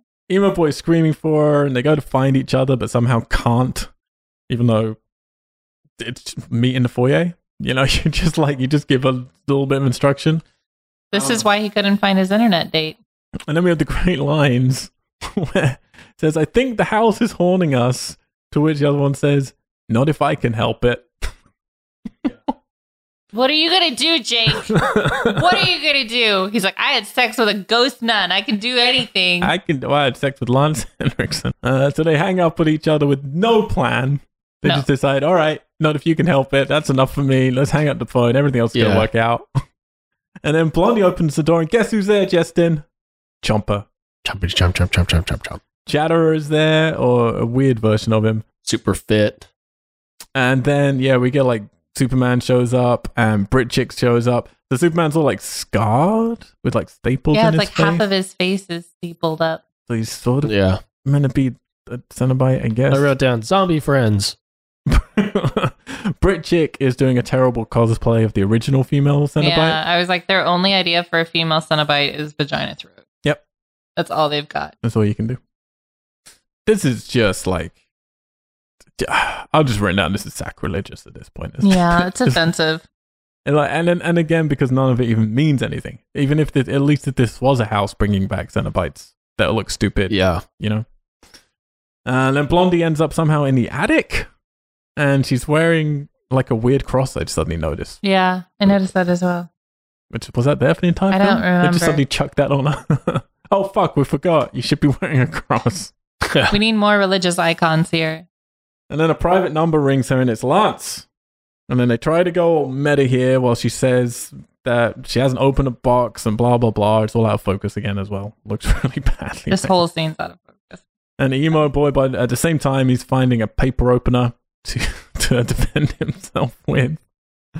And then Chatterer's there, and he stabs at him, but it turns out it's actually Blondie, and he stabbed Blondie in the chest. He looks down at his hand, aghast, as if, with this How hand. could I possibly? I had slay thee. How did you betray me? What then has behooved you? He's screaming and sad, and then his phone rings. But oh my God, it's Blondie on the phone, as well as Blondie dead in front of him. I really hate these cell phones. Yeah. This is like, what was it? Oh, was it Deader? Where they kept falling asleep and then waking up? What was the one where they woke up the most? I think it was Hellseeker. I can't remember which one they Where kept falling every time asleep. they needed- Just waking up. Where every time they needed somebody to move into the next scene, they literally just had him wake up. And in this one, it's like, okay, the scene's over. Someone call her. Okay, now she's going to call someone else. Oh, now her phone rings. Yeah. And it's just so... Ring-a-ling ding ding ding So ding boring. ding ring-a-ling ding a ding. And then looks down and Blondie has gone. Yeah. Oh, he picks the phone and goes, "What the fuck is I that? just killed you! I just killed you. She She's like, died in my "What?" hands." Well, She's she doesn't even "What?" remark on it. He's like, I just killed you. And she just doesn't even say anything. So Lance going, okay, I just died in your arms tonight. So he tells her none of this is adding up with the box and Pinhead. And she says, maybe we're already dead and in hell because they belong there for not saving Adam from himself. He set himself on fire. To which, No one, You it wasn't literally as didn't though do they were anything. like, you know what would be cool, Adam, if you did this thing, and then he did it, and they're like, oh shit, my bad. yeah, it's literally Nobody- Adam being a dumbass. Adam did it. He So- poured gasoline down his own throat. and the one credibility I'm going to give here is it's them saying, oh, you think it's going to be Inferno or Hellseeker, but no, it's even more stupid. Yeah. I like that, and here's where he promises her, don't worry, when we get out of here, I'm going to give you the most beautiful sunrise ever. Is that some kind of I'm euphemism? God, and I can make that happen. That's some kind of euphemism. Oh, so she says you're locked in the attic, and he's still, I'll come get you. But then he sees the alcohol. From seeing it, he begins to put it all together. Even things he didn't see happen, like the ink on Superman's thumb. Yeah. Which, again, we didn't need because Superman drank the fucking drink. So don't even write that in to begin with. Yeah. Blondie's finding a book in the attic with a picture of Adam and Jake, and then a picture of something else that we don't get to see. And we find out in the next scene, Adam and his father, Lance Henriksen. Dun dun Da, dun. da, da, da, Then a da. voice starts calling out to her, and we get a hand from the sorry, floorboards. real question. Go for it. How the fuck do they know what Pinhead looks like? He's on a card. Who? How? That's what she was saying earlier. That's what I said. Yeah. Like, That's don't why make it any doesn't sense. make any sense. Yeah. Don't make any sense. That's Sound bites. crazy. and Because that it means looks that not someone make has seen Pinhead at some point And and then live to tell about it. gave a sense. wonderful Drew a little picture. picture. Oh, they opened Yeah. a box and with a Polaroid and then took a photo. And And they like sent him back. Close Hey, the thank you, box. bye. I'd do that. I'd open your And own it's box. just in the back, and he's like, I'm gonna make No! I'm gonna make an MMO about this. yeah.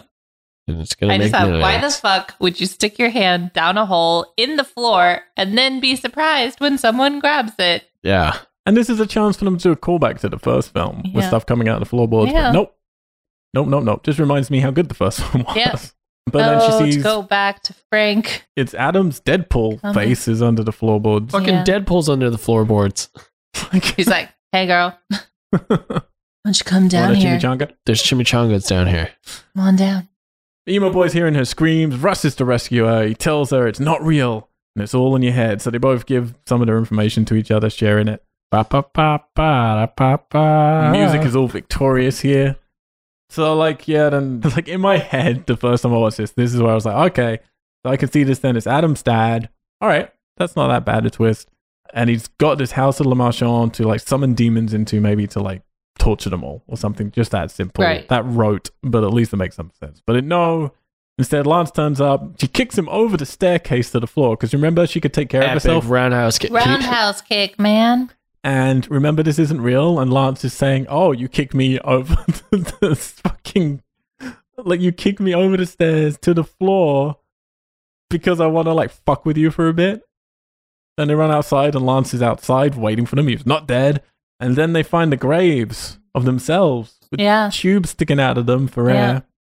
And Jakes figures out it's us in the graves. How he figures that out, I don't know. I don't know. And then Lance turns up and says the rest he knew would turn up to the party, but in order to get Jake, he had to find him on a Hell World chat room. and pretend I want to fuck you. I found you though, Jake, on the internet. Yeah. That's his line. He's like, I couldn't have done this without you. You gave me the idea and the plans and blah, blah, blah. Then I went, wow, this is actually all Jake's fault. Jake is the real dickhead from the beginning. He's Jake the real is villain. the reason that they're all there. Yeah. I said this film is like a cross between a bad Goosebumps story and a script written by an actual Edgar Allan Poe fan, but then it just like went off the rails. Yep. Oh, absolutely. Yeah, it was an emo boy, says, Adam spent his entire life waiting for his father. He never came home. Like, he raises good points. Yeah. Which Lance does not answer anything. No. And he goes, we loved him. We don't deserve this. That's what he says. Which is valid. Yep. And then he goes to punch Lance, but then nope, he's in the box. Yep. And then he explains the drug that he used, put him in that trance-like euphoria, very suggestive one. We learn the whole movie's been a lie. Like, there have been deaths, there have been confessions, there have been orgasms. That's a literal line. Yeah. Yeah. Yeah, it is. And then he said it was all so exhausting. I barely had it in me to go back and enjoy myself at the party. Cue sexy music as we see him smoking next to topless lady that they first seen when they walked in. Oh, man. So it turned out, the Brit chick, she ripped her own throat apart. Like, Cyborg's asthma killed him. Superman just died of fear. And then he says, who would have known that fear was Superman's greatest weakness? His kryptonite. His kryptonite. So then he tells Blondie, your dream's over. Your nightmare's just about to begin. And then he, caves her box in on there? Is that what he's doing? Because he starts, like, shoveling into it. So no, that's like, it's the effects of it all right that's how she's interpreting it, isn't it? Because he's burying and now he's trying to stab her to death. Yeah, because she feels the dirt coming in on top of her. Just cover a hole. Just cover the tube.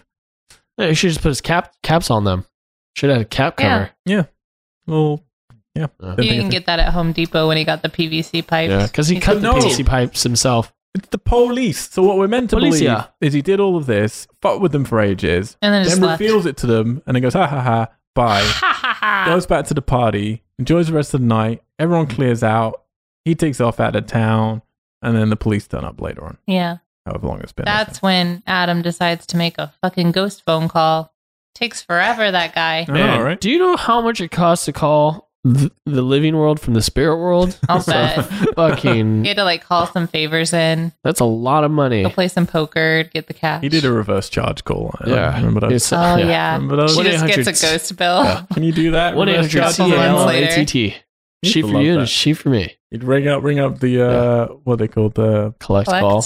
Yeah, no, but when you'd ring up the operator. Yeah. I want to do a reverse charge call. And then they'd ring the number and go, do you accept the reverse charges for this person? Yeah. I was like, who is it? Yeah, no. we'd call it collect. Collect call. Yeah. Collect call. Out here. Who's collecting it? They're collecting the person who's accepting it. Yeah. It's collecting it. They just do reversing. Yeah. Like, I'm not paying. Do a switcheroo. Good old switcherton. That's such a cool thing, too. Because you're just like, I don't know money. Oh, you can just press 0. You pay for it. Mom! Yeah. So, and then you trigger and be like, oh, can you tell my mom that? And you would just change your last name to the code word, like where you are. And then they just go, nope. And then you would just wait and they'd come get you. Yep. All right, guys, we're right at the end. Let's stop getting distracted by our phones. People needs to knows. So she gets rescued by the police. It turns out she's alive and also, weirdly, emo boy. Yeah, she goes, and she runs up to him when he's for like, no reason. And yeah, he's just like passed out. She runs up screaming in his face going, oh my God, Jake, are you okay? Oh my God, Jake, are you okay? So like, no, we've been out for a couple of days. Yeah. In a box. I'm dehydrated. Okay. And how are you even running around? Yeah. Leather pants. Yeah. Fresh. So this leather kept the moisture and all the vitamins. Those things would have sucked all the moisture out. She wouldn't even be able. She would have been like Ross and Friends, where she can't move. Okay, but here's what I want to know then, because Brit chick ripped the throat apart. Yeah. Yeah. Cyborg guy, asthmatic attack. Yeah. Superman, fear. Died of fear. Yeah. So Lance didn't kill any of them. Now these two he could have killed, and instead he goes to the party and then fucks off, leaving them alive in this thing, but presumably alive to die. Right. Yeah. So did he plan to kill them? Was he just going to basically haze them all and try and was it once one of them died, he just let the others, because he didn't kill any of them. I feel like he said something to this effect, but I don't remember now what it was. Because he said they actually died and that wasn't my plan or something. I don't know. He said like with the first one when she died was a surprise or something or whatever. Like, right. But he doesn't care about it. No. But it's almost like a Jigsaw thing as well here. In terms of, he couldn't care either way. Killing you, you're killing yourself kind of thing. But it's kind of the same of like, getting someone to hold a gun to their mouth and shout at them until they keep pulling the trigger. It's like, well, I didn't shoot you. Yeah. Yes. Agree. Yeah, he just leaves these two to die just of natural causes in the coffins, I guess. Yeah. Yeah. He's just like, you're going to soil yourself. So. And there's definitely no suggestion that he might have called the cops or anything. It's definitely Ghost Adam. No, because you see like the ghost shadow in the window. I didn't know it was Adam though. First time I saw this movie, I thought it was the sexy nun girl. I thought she rang the police. Just like ghosts. What's great is, after like she's gone shouting. She's like, I can't let a D like that go to waste. After she's gone shouting at Emo Boy, he's like dying, and then he just turns and goes, "Guess I owe you that sunrise, right?" Yeah. Fucking hell. But how did they even have that conversation about the sunrise? Because they weren't like. He probably actually had that conversation on cell phone. So technically, they could have had it between each other. No. I think he had that conversation with Lance, and that's when he says to her, she's like, "Okay." That's why she doesn't respond, right? She doesn't say anything. I don't know. She just kind of smiles at him, like, "The fuck are you saying?" It's like when he says, "I owe you that sunrise," she's like, "What are you talking about?" Yeah. She's like, "You crazy." It's like, all right. So the cop says that we almost gave up on you guys. You've been missing for days. The house owner cleared out and covered his tracks, but don't worry, we'll find him. Like, yeah, I know who it is. I don't really trust these cops that they're going to find him. No. Then they said someone rang from the house. Weirdest thing. We don't understand when the and then she sees a ghost of potentially Adam. And she's looking up into the sky. And then we're cutting to the shot of the window that she's meant to be looking at. But she's looking vertical. She's like looking up like it's Superman. Henry. The spirit of Henry Cavill. Thanks, Super Daddy. Which in an interview that I listened to with the writer of this, who he said he used to play pool with Henry, they pronounce his name Cavill. Oh. Cavill? Yeah. Evil. I've read on IMDb. Wait, who pronounces? The writer of this. His bud. He pronounced his last name wrong. I don't know, but I don't know if it is wrong. To be fair, I've never heard anybody else say his name other than my friends, and they work together, so like I presume. And the IMDb it says like his last name is pronounced like as if you were to say travel. Oh, okay. So it's Cavill. Cavill. Okay. Yeah. So yeah, you pronounced it wrong. Some buds. So we got a final scene. We cut to the Clark Hotel. Clark Kent? Yeah. I don't know what this is a nod to, or it's just the only hotel they had. Yeah. Lance is sitting on a bed, smoking, drinking with some terrible music. And then he opens up a box of keepsakes from Adam, looks at the only photo the production could be bothered to do of him and his son together. Yep. That's it. He doesn't have any more of his son. Then he had the lover's photo. Yeah. It's like, your lover's gone. I got that photo of that kid I tried to kill. And then he pulls out a lament configuration, or a Lamont configuration. No. Seriously, it's making me upset. The music tries here to be the original theme, but without touching on the infringement legalities of using Christopher Young's original score. Yep. And then he opens the box and then looks amazed. So, okay, here we know he definitely never believed in any of it as Spooky Spookies. Yeah, he didn't think it was real. Even if it was a Le Marchand house, he didn't believe in any of it. Right. Like happening. And then Pinhead turns up with the other two Cenobites. We got some weird jumper, and we've got Bound. I guess this is Buff, Fit. They've like gone through rigorous military Single training. And ready to mingle, Chomper. Yep. He's ready to bite into love. You remember when you used to give kind of bad lines like "Welcome to Oblivion"? Yeah. Now he just says "Welcome to Hell" because that's where the writing's got to. Yeah. And he tells him, "Seeing is believing, and your son was quite the prodigy at the MMO game." Yeah. Well, he made his own lament configuration. His son. Did he though? Yeah. Because I think that was real. Because that was before Jake. That's how Jake became hypnotized. With the spikes. So how does Lance get inside a lament? He made it. No, but how would Lance get inside it? I don't to then booby trap it with spikes to poison him. And now Chatterer has a big, massive chain blade. Yep. Where do you get this? How you feeling? Why? How you feeling with the chain blade? Because they're the gangster squad. They like got a budget. They worked hard. They got a raise. You know, Leviathan probably got replaced by some other head. Princess came back, so the economy is flourishing, and so everyone. They do look like they're putting out hip hop records now. They do, yeah. They were like, well, you know what's kind of badass and intimidating? NWA. Let's go with that vibe. Well, this is the one chance to be, you know, all those bits where we had Pinhead as slasher in this. It wasn't real, so that doesn't count. Yeah. But no, Chatter now here is a slasher. Chatter and Bound go up. They slice Lance Henriksen into pieces. Dicey. And then we get Doug Bradley's final line as Pinhead. Yep. I didn't even know that this was his final line. And even then, I was still disappointed. Yeah. How's that? We're a wake-up call. That is Doug Bradley's bow at the end of how many years? 1987 to this? Wow. No. Long time. And that's his final line.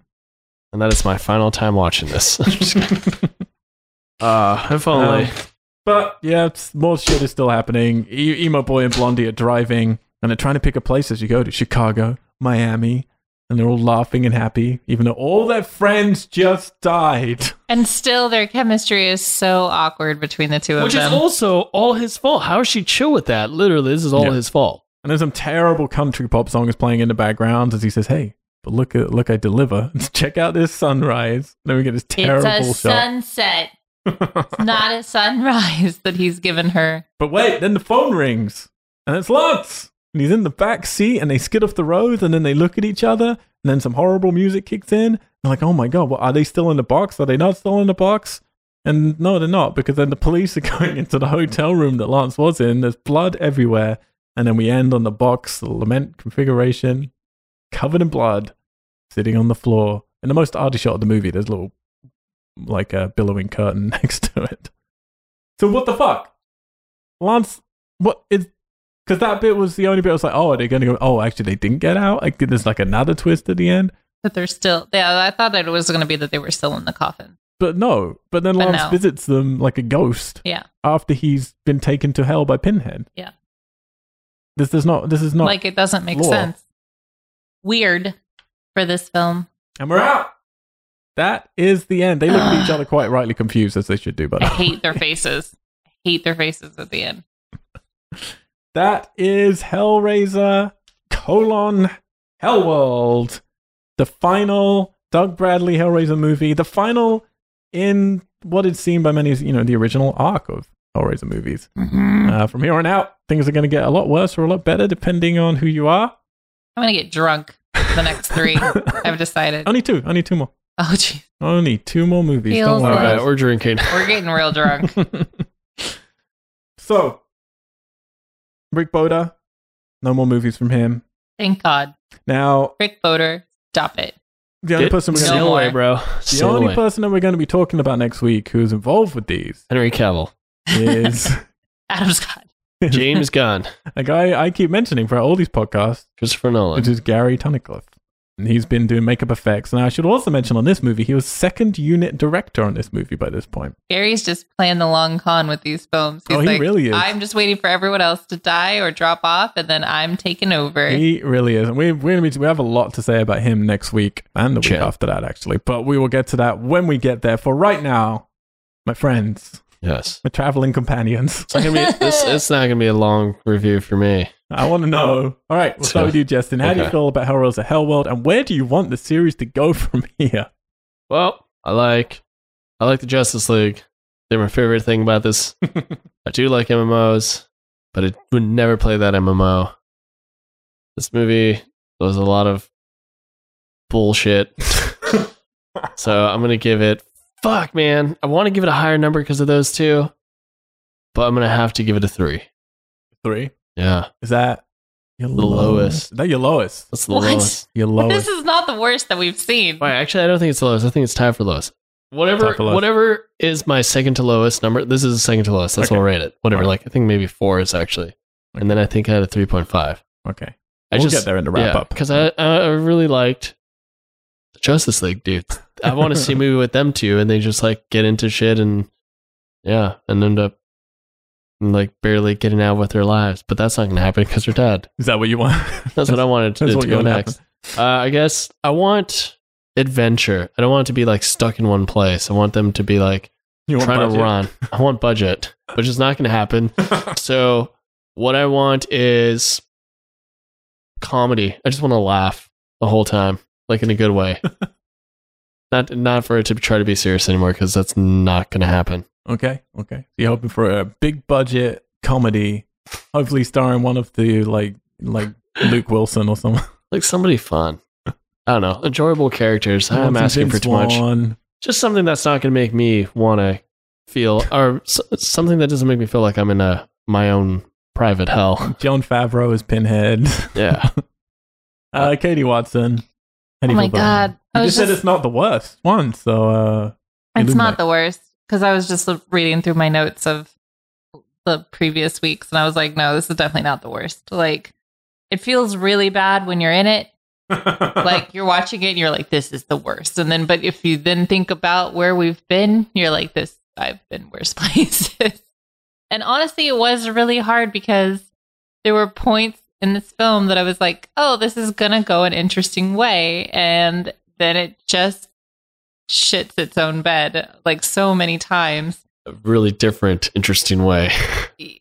Yeah. And I said it goes a completely different, interesting. It is not interesting. Interesting. It is not interesting at all. It is full on in the range of the time that everyone was like, a movie's not good unless it has a twist. And then maybe they're still in hell, and it's like, and then the actors couldn't pull off anything. They should have at the very least killed off Jake and had Superman be the final guy, because he at least was interesting, and he had a good face and a good character and personality. And yeah, at least it his all. He did. He was like, he was having so much fun. He was. And Jake was such a bore to see on screen. He annoyed me every time I saw his face, even after he brushes his hair back off his forehead for the last scene. Does not make you cool, Jake. Just makes you annoying and with cool hair. I just felt like by the end, I was like, this series has lost its way. Like, it really has. It's lost all its self-respect. And so I think that, yeah, in order to redeem itself at this point, it needs to go full on for something, instead of trying to be like, we're homaging things, we're going to bring back hints of things that you loved at the beginning. It's like, no, just give me what I loved at the beginning, instead of you trying to put your own flair on something and then giving me hints of something that you think I'll like. Why don't you just make something that you think fans are going to like completely? And yeah, this was not it. I wanted it to be like a fun, scary party house, and like with fake Cenobite sexy ladies. That would have been awesome. Sexy Cenobite. And then just, keep the humor in it. Why can't you just do that instead of trying to wedge in all this other shit? So I just want it to give me what I want. Just give me. And what is it that you want?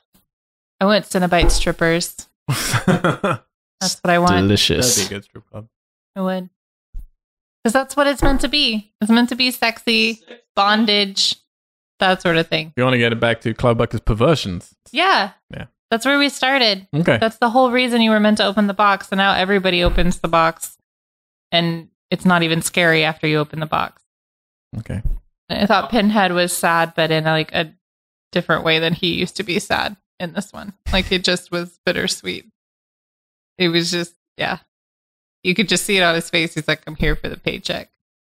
So I'm giving this one, I've given 3 to a lot, so I'm hesitant to put 3. But it's not better. It's not better than Deader. That's a good sentence. I know. So I don't know. I guess that's a 3, and I'll have to work this out on our wrap up. Okay. Thank you very much, Katie. Look, I'm going to give a few credits here to this film. 1, it got made. Because considering they were planning to do this while writing it, while shooting another one, with a week in between to do everything they needed to then do the next one, it's impossible. And to then change your mind and rewrite it at the last second with basically a week to go, insane. So the fact that it's here and it is coherent, it's just stupid. You know, the idea is stupid. Mashing these two stories together doesn't work. But it is coherent. Like, there is a level of proficiency here in terms of they made a movie and it tells their stupid story. Yeah. So I have to give them credit for that because there's an incredible pressure that they made this under. But, there are much smarter things they could have done. So for creativity and being smart over what decisions they should have made, no, take away all that credit. This is a dumb fucking movie. And what's frustrating about it is there's a million ways to make this work. And I really feel, honestly, even with the level of talent involved too, which is not great, the writer, not great, the actors, for the most part, not great. Yeah, Henry Cavill does something. He's got some energy here at least. But everyone else is pretty bad. Lance Henriksen, at least he's Lance, Yeah. And Doug Bradley's, he is Pinhead. So, but they have like all these strings to stories here. It's like you could have done so much with it, even with a bad director like Rick Bota is, and he is a bad director. It would have still been something if you had either, like, they had $5 million. Like, if you had the time to prep this properly, if this legitimately had $5 million, like that we keep going back to it, Justin, but that Texas Chainsaw Massacre Michael Bay remake, $9 million. Yeah. And it looks fucking great. Yeah. And you got Jessica Biel in that, and that movie is beautiful. Yeah, I find it hard to believe they couldn't get a better lead here, like a better final girl. Well, if you're casting with a week to go, then you just take what you can get. You got Superman. But I want to know where all that money went. Yeah, where did all that money go? Because it's not on screen. On flights this is to not Romania. a $5 million movie, particularly if you've got a 4-week shooting budget. Yeah, it's kind of crazy. If you're dragging it out for like 10 weeks, maybe, but like 4 weeks, no. So this is just frustrating because I think, in a weird way, and I think Bloodline Part 4 does it much better, but Bloodline has these great big ambitions and then just didn't fulfill on it with the talent that was trying to do that. This film, it doesn't have the ambitions, but there's so many things you could have done here that would have been a lot of fun. And just fun, I think, is the operative word. Yeah. And he wanted to make 3 films that were different. I appreciate that. And they are different. First one aped Inferno and did it either better or worse, depending on who you are. Deader was, this weird news story reporter thing. And then this one is about cult. And then this one is, trying to be a fun party film, but they fuck it up completely. Just try to make it too serious. Yeah. And as a last performance from Doug Bradley, it is so painful. Not because his performance is bad, just because of how he's used in this film. It is so upsetting that this is the last time we're going to see Doug as this iconic character, potentially ever. Who'll know? We'll get to some of that stuff later on. What do I want to happen next? I mean, again, I'm the only one of us who've seen all these, so I know where it's going next. But yeah, I mean, like at this point, we're going to be talking about it at the beginning of next podcast, but they started talking about a remake. And that is completely where I would be at this point. Just reboot this fucking thing. Like, you need to clean that slate and start again. I appreciate if you need to recast Doug Bradley. I'm not a fan of that, but you got to do what you got to do.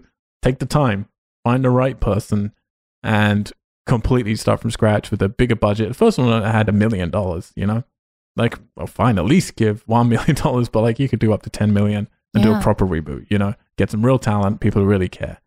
And they were attempting to do that, and we will get to that in next week's podcast. But until then, where would I rate this? Sorry. Very, very low. This is the piece of shit. Like, I would give this. Again, there are tiny elements in it that I got enjoyment out of. I remembered liking this one more than I did. I remember this one being like stupid, but at least fun. It was just stupid. Yeah. I would, though, for me, it's better than Hellseeker. Hellseeker angered me so much. I think I like Deader slightly more than this. Yeah, I think I do.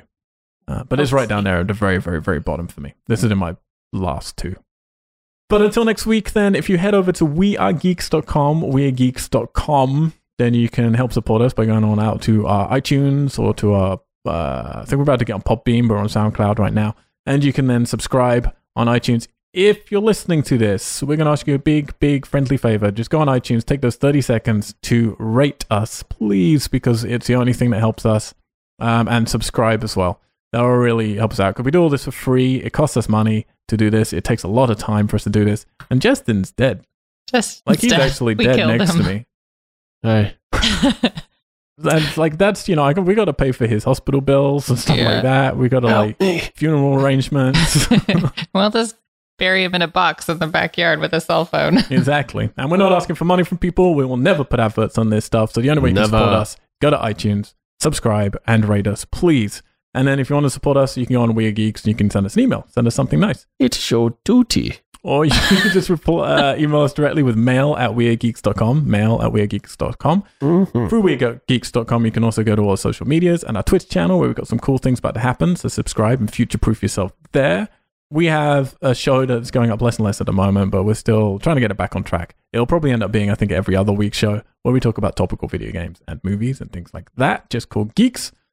And what else do we have going on? If you're on weirdgeeks.com, why not click on that little weird Tessellate banner and you can head on over to our publishers. They're a production company run out of London, LA, and Tokyo.